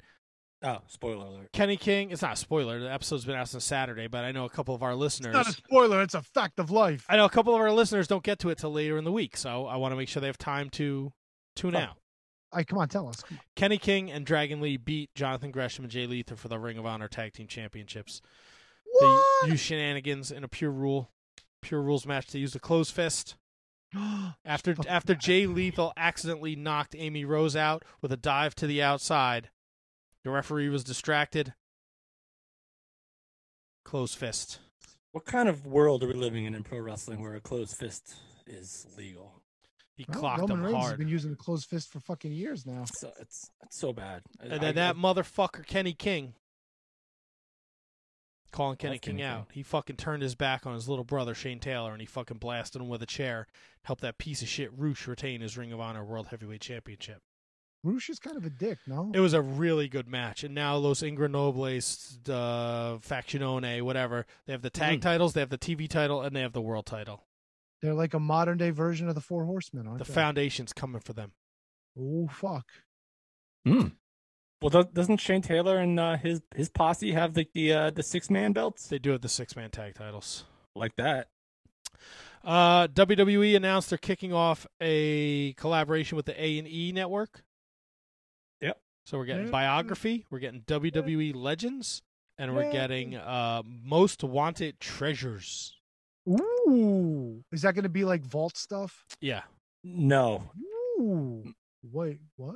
Wait, isn't Most Wanted Treasures where they go to like super fans' houses? Yes, Stephanie and Triple H do that, right? I remember reading about that shit a while ago. Well, there's two different shows, because one of them was like the one where there was like merchant like Andre the Giant's like boots or something like that, and then like Sheamus was supposed to be the host, but then COVID canceled that. So Most Wanted Treasures is like the treasure trove of like either super fans collections or actual wrestlers stuff that they own themselves. The 9 episodes will focus on the two being Triple H and Stephanie, leading a team of collectors, superstars, and legends as they investigate, negotiate, bid, and travel across the country to hunt down and reclaim some of the most elusive WWE collectibles, like Kane's original mask, Ric Flair's butterfly robe, Andre the Giant's passport, and Andy Kaufman's neck brace. I think Conrad owns all of those things. They might as well just fucking put a tent out in front of his fucking house and just stay there for months at a time. Might as well. The fucking guy owns like half of pro wrestling. He might even have like fucking old ECW wrestlers in his basement. What's Perry Saturn been up to lately? I got him downstairs. He's chained up to my fucking radiator. Basements. They announced the largest group ever at the Performance Centers. Obviously, we talked about this a couple weeks ago. Ty Valkyrie, Rick Steiner's son, Bronson. Bronson's all over the fucking jacked workouts on DDP Yoga, by the way. He's a big motherfucker. Just saying. Bianca Belair, Sasha Banks is official for WrestleMania 37. You see that shit? That's fucking jacked, bro, right there. I haven't done yoga in about a week and a half because I fucked up my elbow. Fucking too much of this or too much of this? Not with my left hand. Oh, you switch off. I guess. Too much beating. Too much. I'm watching Matt beads off. Toni Storm is going to get her shot at Io Shirai. Wonderful. On the March 10th episode of NXT. So you should have said Io Shirai will be winning against Toni Storm on the next NXT. Oh. Hey, you never know. Kevin, what do you got from Impact for us? Anything good? To make a long story short, I think the biggest takeaway from Impact was the rise and how much confidence they have in Jake something. It won the title match, table match, I'm sorry, against his former cousin Cody Deaner. And then, Moose came out and beat him up, and then Jake something comes back and wants a match, and he gets a match later on. And I think they see a whole lot in Cody Deaner. Of course, the other takeaway, especially from a personal standpoint, would be the Matt Cardona, Eddie Edwards, Brian Myers thing going on there, where eye for an eye match, yada yada yada. But I think the biggest takeaway, and I'll leave it just at this because I think it's very important, other than maybe the women's tag match and stuff like that, is that Jake something is going to be a major player. And Matt, I know that you've expressed your feelings about how Jake is going to be a big star, and I agree. And I think this was the first step in that. And TNA World Championship is now a recognized title. So, and this is something that I never knew. Apparently, there were plans to have a second show for Impact as well, where it was going to be Impact Wrestling and TNA Wrestling, both on Access TV. That's crazy. See, I thought the whole reasoning behind the TNA Championship was when the belt was tied up with what's her nuts in Mexico, that they needed somebody to step up and be a champion. I didn't realize they were going to do 2 shows. That's pretty wild. I literally read that maybe a couple days ago and just was like, what? That's a thing? I don't know if it's still I don't know if it's still in the plans, but the fact that now Moose's TNA championship is recognized as the world championship is it's weird. Still under the same Well, umbrella. are they having a match for Rich Swan's title coming up soon? Yes. So if Moose wins, then I guess it's all kind of a moot point, maybe? A moose point. There you go. Unless it's not. Like, I don't know. Like, I don't know. Maybe we got the Ibushi situation all over again with Moose carrying around 2 belts, saying he wants to unify them. I don't know. Well, but again, Impact, fun watch. My favorite wrestling show of the week. I watch it every single week, and I love it. And it's great. Like, Fala's there, Johnny Swinger Daddy, he's there. Susan, not Tyvek, Kimberly, Deanna Prazi. The women's division is on fire. You have so much great stuff that I can talk about for a long time, but I know we're running late. So just a great show. Eric Young, Violent by Design, new t-shirt shop, by the way, which I will definitely be picking up. Rohit, like, come on. Kev, I know you like talking about Impact, and since Matt's leaving Wednesday nights, maybe you can make it an Impact recap show. Just maybe. Listen, I kind of am feeling it out. It's just that, like, Matt. Listen, with Kate doing 5 podcasts now, I'm sure she could squeeze another couple hours in to do a 6th. I mean, she is a professional broadcaster. That's a very good point. Very good point. Just saying, Matt. What else we got? I guess we touched on it earlier. The unfortunate news of the question mark Joseph Hudson, known as Josephus, and a question mark. That's a bummer. It yeah, really is. that's I didn't look and see if there's any more news. I just know he suddenly passed. I don't think there has been. He's got a kid too. He's got a young kid too. It really sucks. Well, the silver lining is they ran a GoFundMe, and it did not take long for them to crush it, smash, way over it. I know Nick Aldis was behind it, not behind it, but he was like tweeting it out there, and a bunch of other people. So I guess the silver lining, you never want to lose somebody in the industry, especially somebody this young with a family. But the wrestling community really stepped up, and as terrible as it is for his family, at least they can have a little security knowing that. Yeah.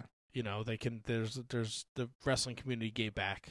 Yeah, and I think it's even more than a GoFundMe. I believe, I'm not sure if the two are related, but there's like a trust fund. There's something set up for him that might be related, set up for his kid. And God, so much. How much time have we spent talking about Josephus on this podcast? Whether it's not really Josephus, because Josephus was a piece of shit, but the question mark was fucking awesome. Well, no, but both. I mean, I think we talked about Josephus a whole lot, and just so much untapped potential. I don't even think he scratched the surface of how good he could have been. What I did love is even when we had Aaron Stevens on, and he played the gimmick up to the hilt with us. I've seen them together. Yeah, it's 2 separate people. So, and it's kind of cool. It's funny, it's tongue in cheek, but you don't see that kind of kayfabe. And if anybody deserved it, it was definitely him, because the question mark was over his shit. That was such a great fucking gimmick. One of the main reasons I loved NWA Power so much. I really loved it. So was Josephus. Let's not downplay that. Josephus was but Josephus was kind of a dick. I remember seeing him on NWA 70. I'm like, look at this fucking guy. He's coming out with Hollywood and this shaved head woman, and he thinks he's gonna fuck with Tim Storm. It's like, come on, dude. Still funny. Funny, yes, but he was a dick, and that was his role, and he played it well. So, not taking anything away from him. You ever see? There's video out of his celebration after he won the empty arena match with Tim Storm, where he's in the bar and he winds up getting drunk and he's like hitting on everybody. It's really funny shit. Yep. Really funny shit. If you can go out of your way to find that, please do. It's worth the watch. It's only a couple of minutes.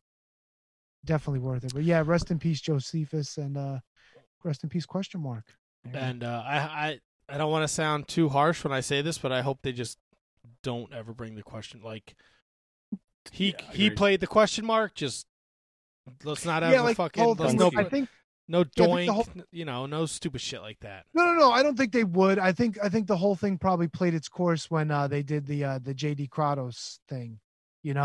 I think just mentioning that he was the question mark is enough to say that it's done. Just like when Matt Bourne passed away, they didn't say that Matt Bourne was doink.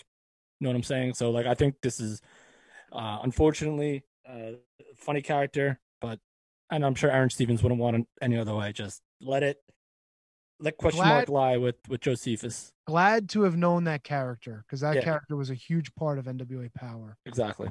Good stuff. Matt, what else we got? All Japan Pro Wrestling's Champion Carnival Tournament takes place April 9th to May 3rd. I just wrote this down, copied and pasted, because I'm trying to I feel like I need to know everything wrestling related. So we're diving into All Japan now. I'm going to tell you, I watched that match with Muda and Go Shizaki. I didn't think it was as bad as you thought it was. Muda definitely has lost a few steps. He did show signs of fire, a couple of things that were sloppy here and there, but not a terrible match. And I give him credit. He still knows how to tell a great story, and he did the moves when he needed to do them. Very surprised at the win, but I didn't hate it. I'll be honest with you. I didn't hate it. What do you think of the commentary team? The two British guys, they made it sound like it was... One of them sounded Australian. Oh, were they Australian? I haven't the slightest idea. They made it sound a lot more important than it was. There were a couple of times where it was like I felt like they were pushing over the top. It's like, yeah, I get it. A couple of times also when it was like an important part of the match, they kind of seemed to downplay it. Whatever. I'm not invested in those guys, so I couldn't give a fuck. Well, this is who's in the Champion Carnival this year. The AJPW Triple Crown champion, Suwama. Zeus. Carnival have like a different meaning somewhere else because it just no. There's clowns and peanuts and acrobats. And I think it's like their G1. Yeah, Carnival? They used to call it the Carnival tournament. Oh, yeah. Some shit like that. The merry-go-round. Kento Miyahara, Shuji Ishikawa. Oh yeah. Matt just does this so he could try to pronounce names wrong. No, Jake Lee.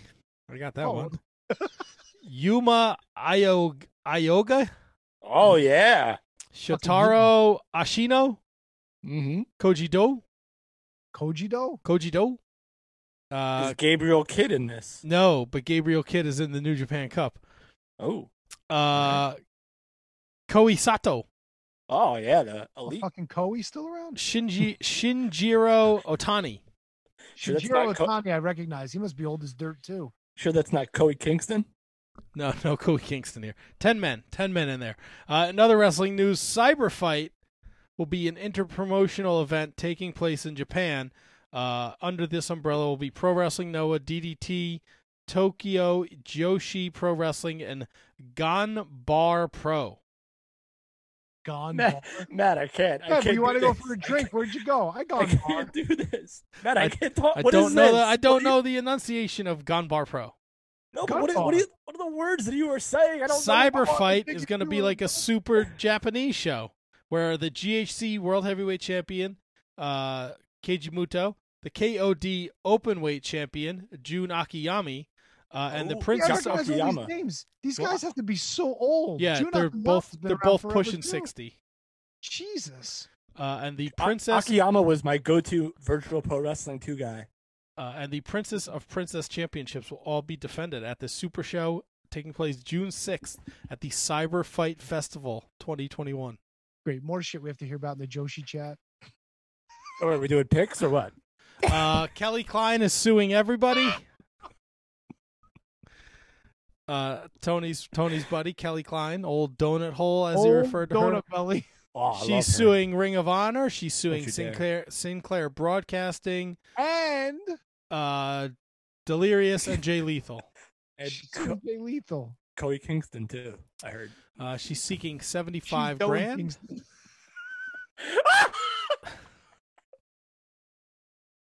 I can't do that. I can't laugh at that. Did. I'm in love with her.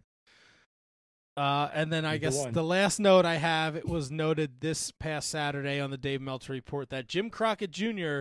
is in grave condition. You know, it's really sad. The only saving grace out of this is that somebody like Conrad stepped up and actually got a great interview with him. It's only available on the Patreon, I guess, ad-free shows or whatever. Adfreeshows.com. But he sat down with Jim Crockett Jr. for like 6 or 7 hours. And all that audio is going to be out there. And I know, yes, he's very sick right now. And, who knows what the consequence is going to be. But we need things like this to preserve the past of wrestling. Like, where else are you going to get fucking 6 or 7 hours with Jim Crockett Jr.? You know what I'm saying? Like, how would you know the stories about what's going through his mind as things happened? You know, you always hear from the boys or, you know, some of the talent, but you never get a good perspective like that. Didn't he get he did something with Jim Hurd too, right? A couple months ago? Yeah. He did. Interesting stuff. God bless Conrad Thompson, and, you know, prayers and thoughts for Jim Crockett Jr., because that sucks. That's awful. Next week.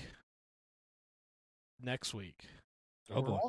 Otto von Clutch, the son of Tombstone Jesus, joins the Shining Wizards at 7:15 p.m. Did Tony just fuck Otto von Clutch? He did.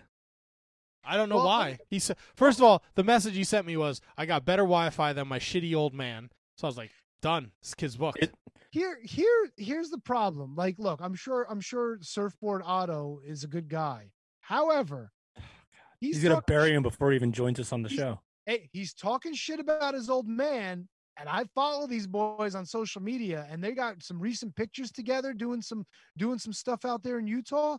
They look pretty chummy to me. Yeah. So I don't know what he's all pissed off about his old man about, but we got to find out. We got to get some answers. We're gonna have a lot of questions next week for Otto von Clutch. That's all I'm saying. We need some answers. We'll get him next week, buddy guy. All right. All right, you guys got anything else? I'm done. Yeah. I mean, I have a list. No, we're not gonna do that. What do you got? Save it. Give it to us wanna real fast. You want to do it? Let's do it. You know what? All right. Let's do it. But Kev, I got to do it right. Hold on. There you go, Kev. The floor is yours. Oh, baby. Ladies and gentlemen, over the history of professional wrestling, there's always been people that change their gear, and it kind of makes you go like, oh man, like that's not who I know. That's not like the guy that I love watching. So this is a tribute to that. These are top 5, and we're not talking about totally revamped gimmicks. These are top 5 wrestlers who have changed their gear from style to other styles. So we're saying like maybe from like trunks to tights or singlet to something else that just changed their gear, and you just never saw it coming. And when you did, it took you a while to get used to. So this is the list, boys. Gear that was changed by a superstar that you didn't really expect. And this covers all promotions. Yes. Why is Matt laughing so hard? I can't wait for Tony to be outraged. Why? Do you know the answers? No, I don't. But I know you're gonna say the first name, and then you're just gonna throw yourself back in your chair. Huh. Again, I don't want to say these aren't like total like. You know what? I'll let you guys just go. Let's just roll. All right. I'll start. When Triple H changed to the biker shorts. Not on the list, Tony. Wow. Fuck this. Again, this is good. You know what? That could be the biker shorts were because he was hurt, so I don't really count that. It was more protection for his groin issues. Yin yangs. Macho Man going from the trunks to the long pants. Matt, you got the right guy, but you got the wrong switch. What did Matt say? What was Matt's answer? Jeez. Matt said trunks to long tights. I say to this is obvious now. And the shirt, no? Yes. Is that it? We're including the shirt too. I'm not including the shirt in that. Wait, you're not? Tony, your answer is right. The shirt. The shirt. Okay. He's not including the long tights. I'm not including just the switch from the 3 stars to the tights, only because I was a baby boy when, you know, he was wearing 3 stars. So and there were parts of his career where he wore the tights with the shirt, and then there were other parts where he just wore the tights. And then this is actually twofold. Actually, when he goes to WCW, goes back to the tights. That was very bizarre as well. So Tony, that's number 3 on the list. Savage from pants to shirts and pants, back to pants again. Ooh, I got one. Well, it's not you got one. It's Matt's turn. No, I just went. Kind of. All right, you want to go? No, go ahead, Tony. The Ultimate Warrior going from trunks to a singlet. That's an incredible guess that I didn't even think of. Oh, Kevin, come on. No, Tony. That would be on this list if I thought of it. So no, it's not on the list. But great job. Andre going from trunks to a singlet? No, sir. All right. Some of these are going to be fugazi to you, I feel like. But to whom? I think one is blatantly obvious. I think actually two are blatantly obvious. One or two, I'm probably going to need to nudge you a little bit. Cena going from tights to jorts? No, because Cena wasn't that over when he was in tights. All right, fair enough. No one was invested enough in Cena yet. All right, you know what? I'm going to give you a hint for number 5. Number 5 was part of probably one of the greatest tag teams of all time. And you would see him shopping in Hot Topic. And then when he turned heel for the, 4th or 5th time, he changed his look. That's a hint for number 5. Oh, no, it couldn't be. No.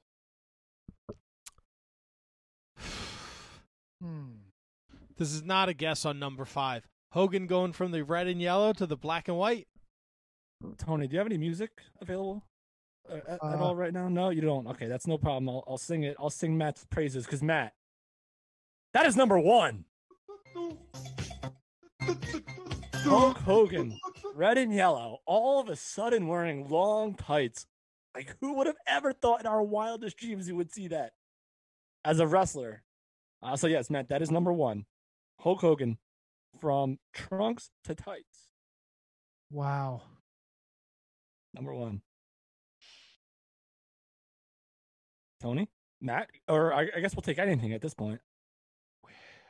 Is this all W's? Wait a minute. Oh, no. One more is WCW. One is WWE. No, the last two are WWE. Number 2 is WCW. Number 4 is actually I probably should have switched that. Number 4 is WWE, and number 5 is WWE. How about the Legion of Doom switching to like the half trunks? God damn it, Tony! You're naming every single one I forgot about. Jesus. No, man, my list is crushing better than Kevin's. You're Tony. You should have done this list. That's a great answer. But technically, Hawk still wore tights. So, Surfer Sting into Crow Sting. All right, this is a terrible list. No, that's not on there, Matt. All right, WCW is one of the big main event guys in the latter years of WCW, who was a big time star, but in mid card and tag team ranks. Again, these are just the ones that resonate to me, so I don't blame you for not necessarily getting them. And then 4 is a guy who will be in the main event or in a big time tag team match. But it's not gimmick changes. It's just aesthetics. I mean, the character changed, but it's not like Undertaker going from, dead man to dead man walking. You know what I mean? So it wouldn't be like Devon Storm to Crowbar. No, it wouldn't.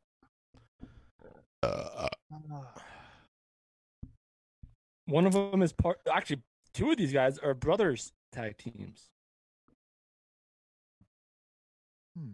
Is it Devon going from being Devon Dudley to the Preacher? No, that's a completely revamped, different person. So I did not. I thought about it, did not include it. Bubba Ray going to Bully Ray? Nope. That's a different person. Billy Gunn, the Ass Man, to Billy Gunn, the One? Nope. All the same type of gear. This is why we don't do the list. This is such a good list, though. All right, you know what? I'll just read them, and then you guys will understand. Stunning Steve to Stone Cold. No. Wait, so Zack Ryder with his half leg tights going. No, stop it. Number 5 is Matt Hardy when he turned heel against Jeff Jarrett and started wearing those long, like purple and blue tights. And all right, so that yeah, I've got no recollection. Barton Church. I think this one you guys will kick yourself for. Chris Jericho going from long tights to trunks. Later on. Well, yeah. Yeah, I mean, there was no that didn't look weird to you guys when he started wearing underwear. It did. Yeah, no, you're right. It did. It took some time. I wound up getting used to it, of course, but yeah, you're right. Because he wore long trunks for long tights for his entire career, and this is the second. And number 2 is the same exact kind of thing. It's from long tights to trunks, which is Booker T. Harlem Heat forever with with long tights or even okay. the singlet. That's fair. That's a good one. The only one that I probably could have left off for like any of the 6 that you mentioned, Tony, was Matt Hardy. Hogan, Savage, Booker, Jericho. Matt Hardy, I definitely could have left off, but it just resonated with me seeing him wearing actual tights after wearing like Jenkos for like 20 years or whatever it was. Yo, your boy Braden shitting on your list. Who? The Bergman? Yep. I don't give a listen. This is why I can't do. This is why I can't do that shit. This is why I can't do.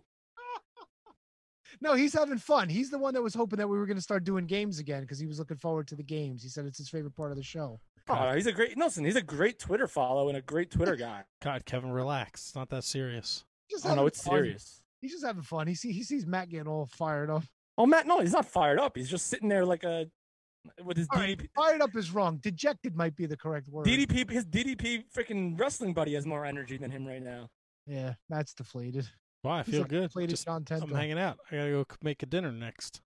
All right, so I guess we're going to be wrapping it up, aren't we? We got Otto Von Clutch next week. Big thanks to Vince Averill at Vince Averill on the Twitter machine, at Vince.Averill on Instagram, at We Watch W Podcast on the Twitter machine. We Watch Wrestling. If you throw it in any search engine that you listen to podcasts on, it'll pop right up. New episodes every Wednesday at 3:16. Check them out. They are much different than us.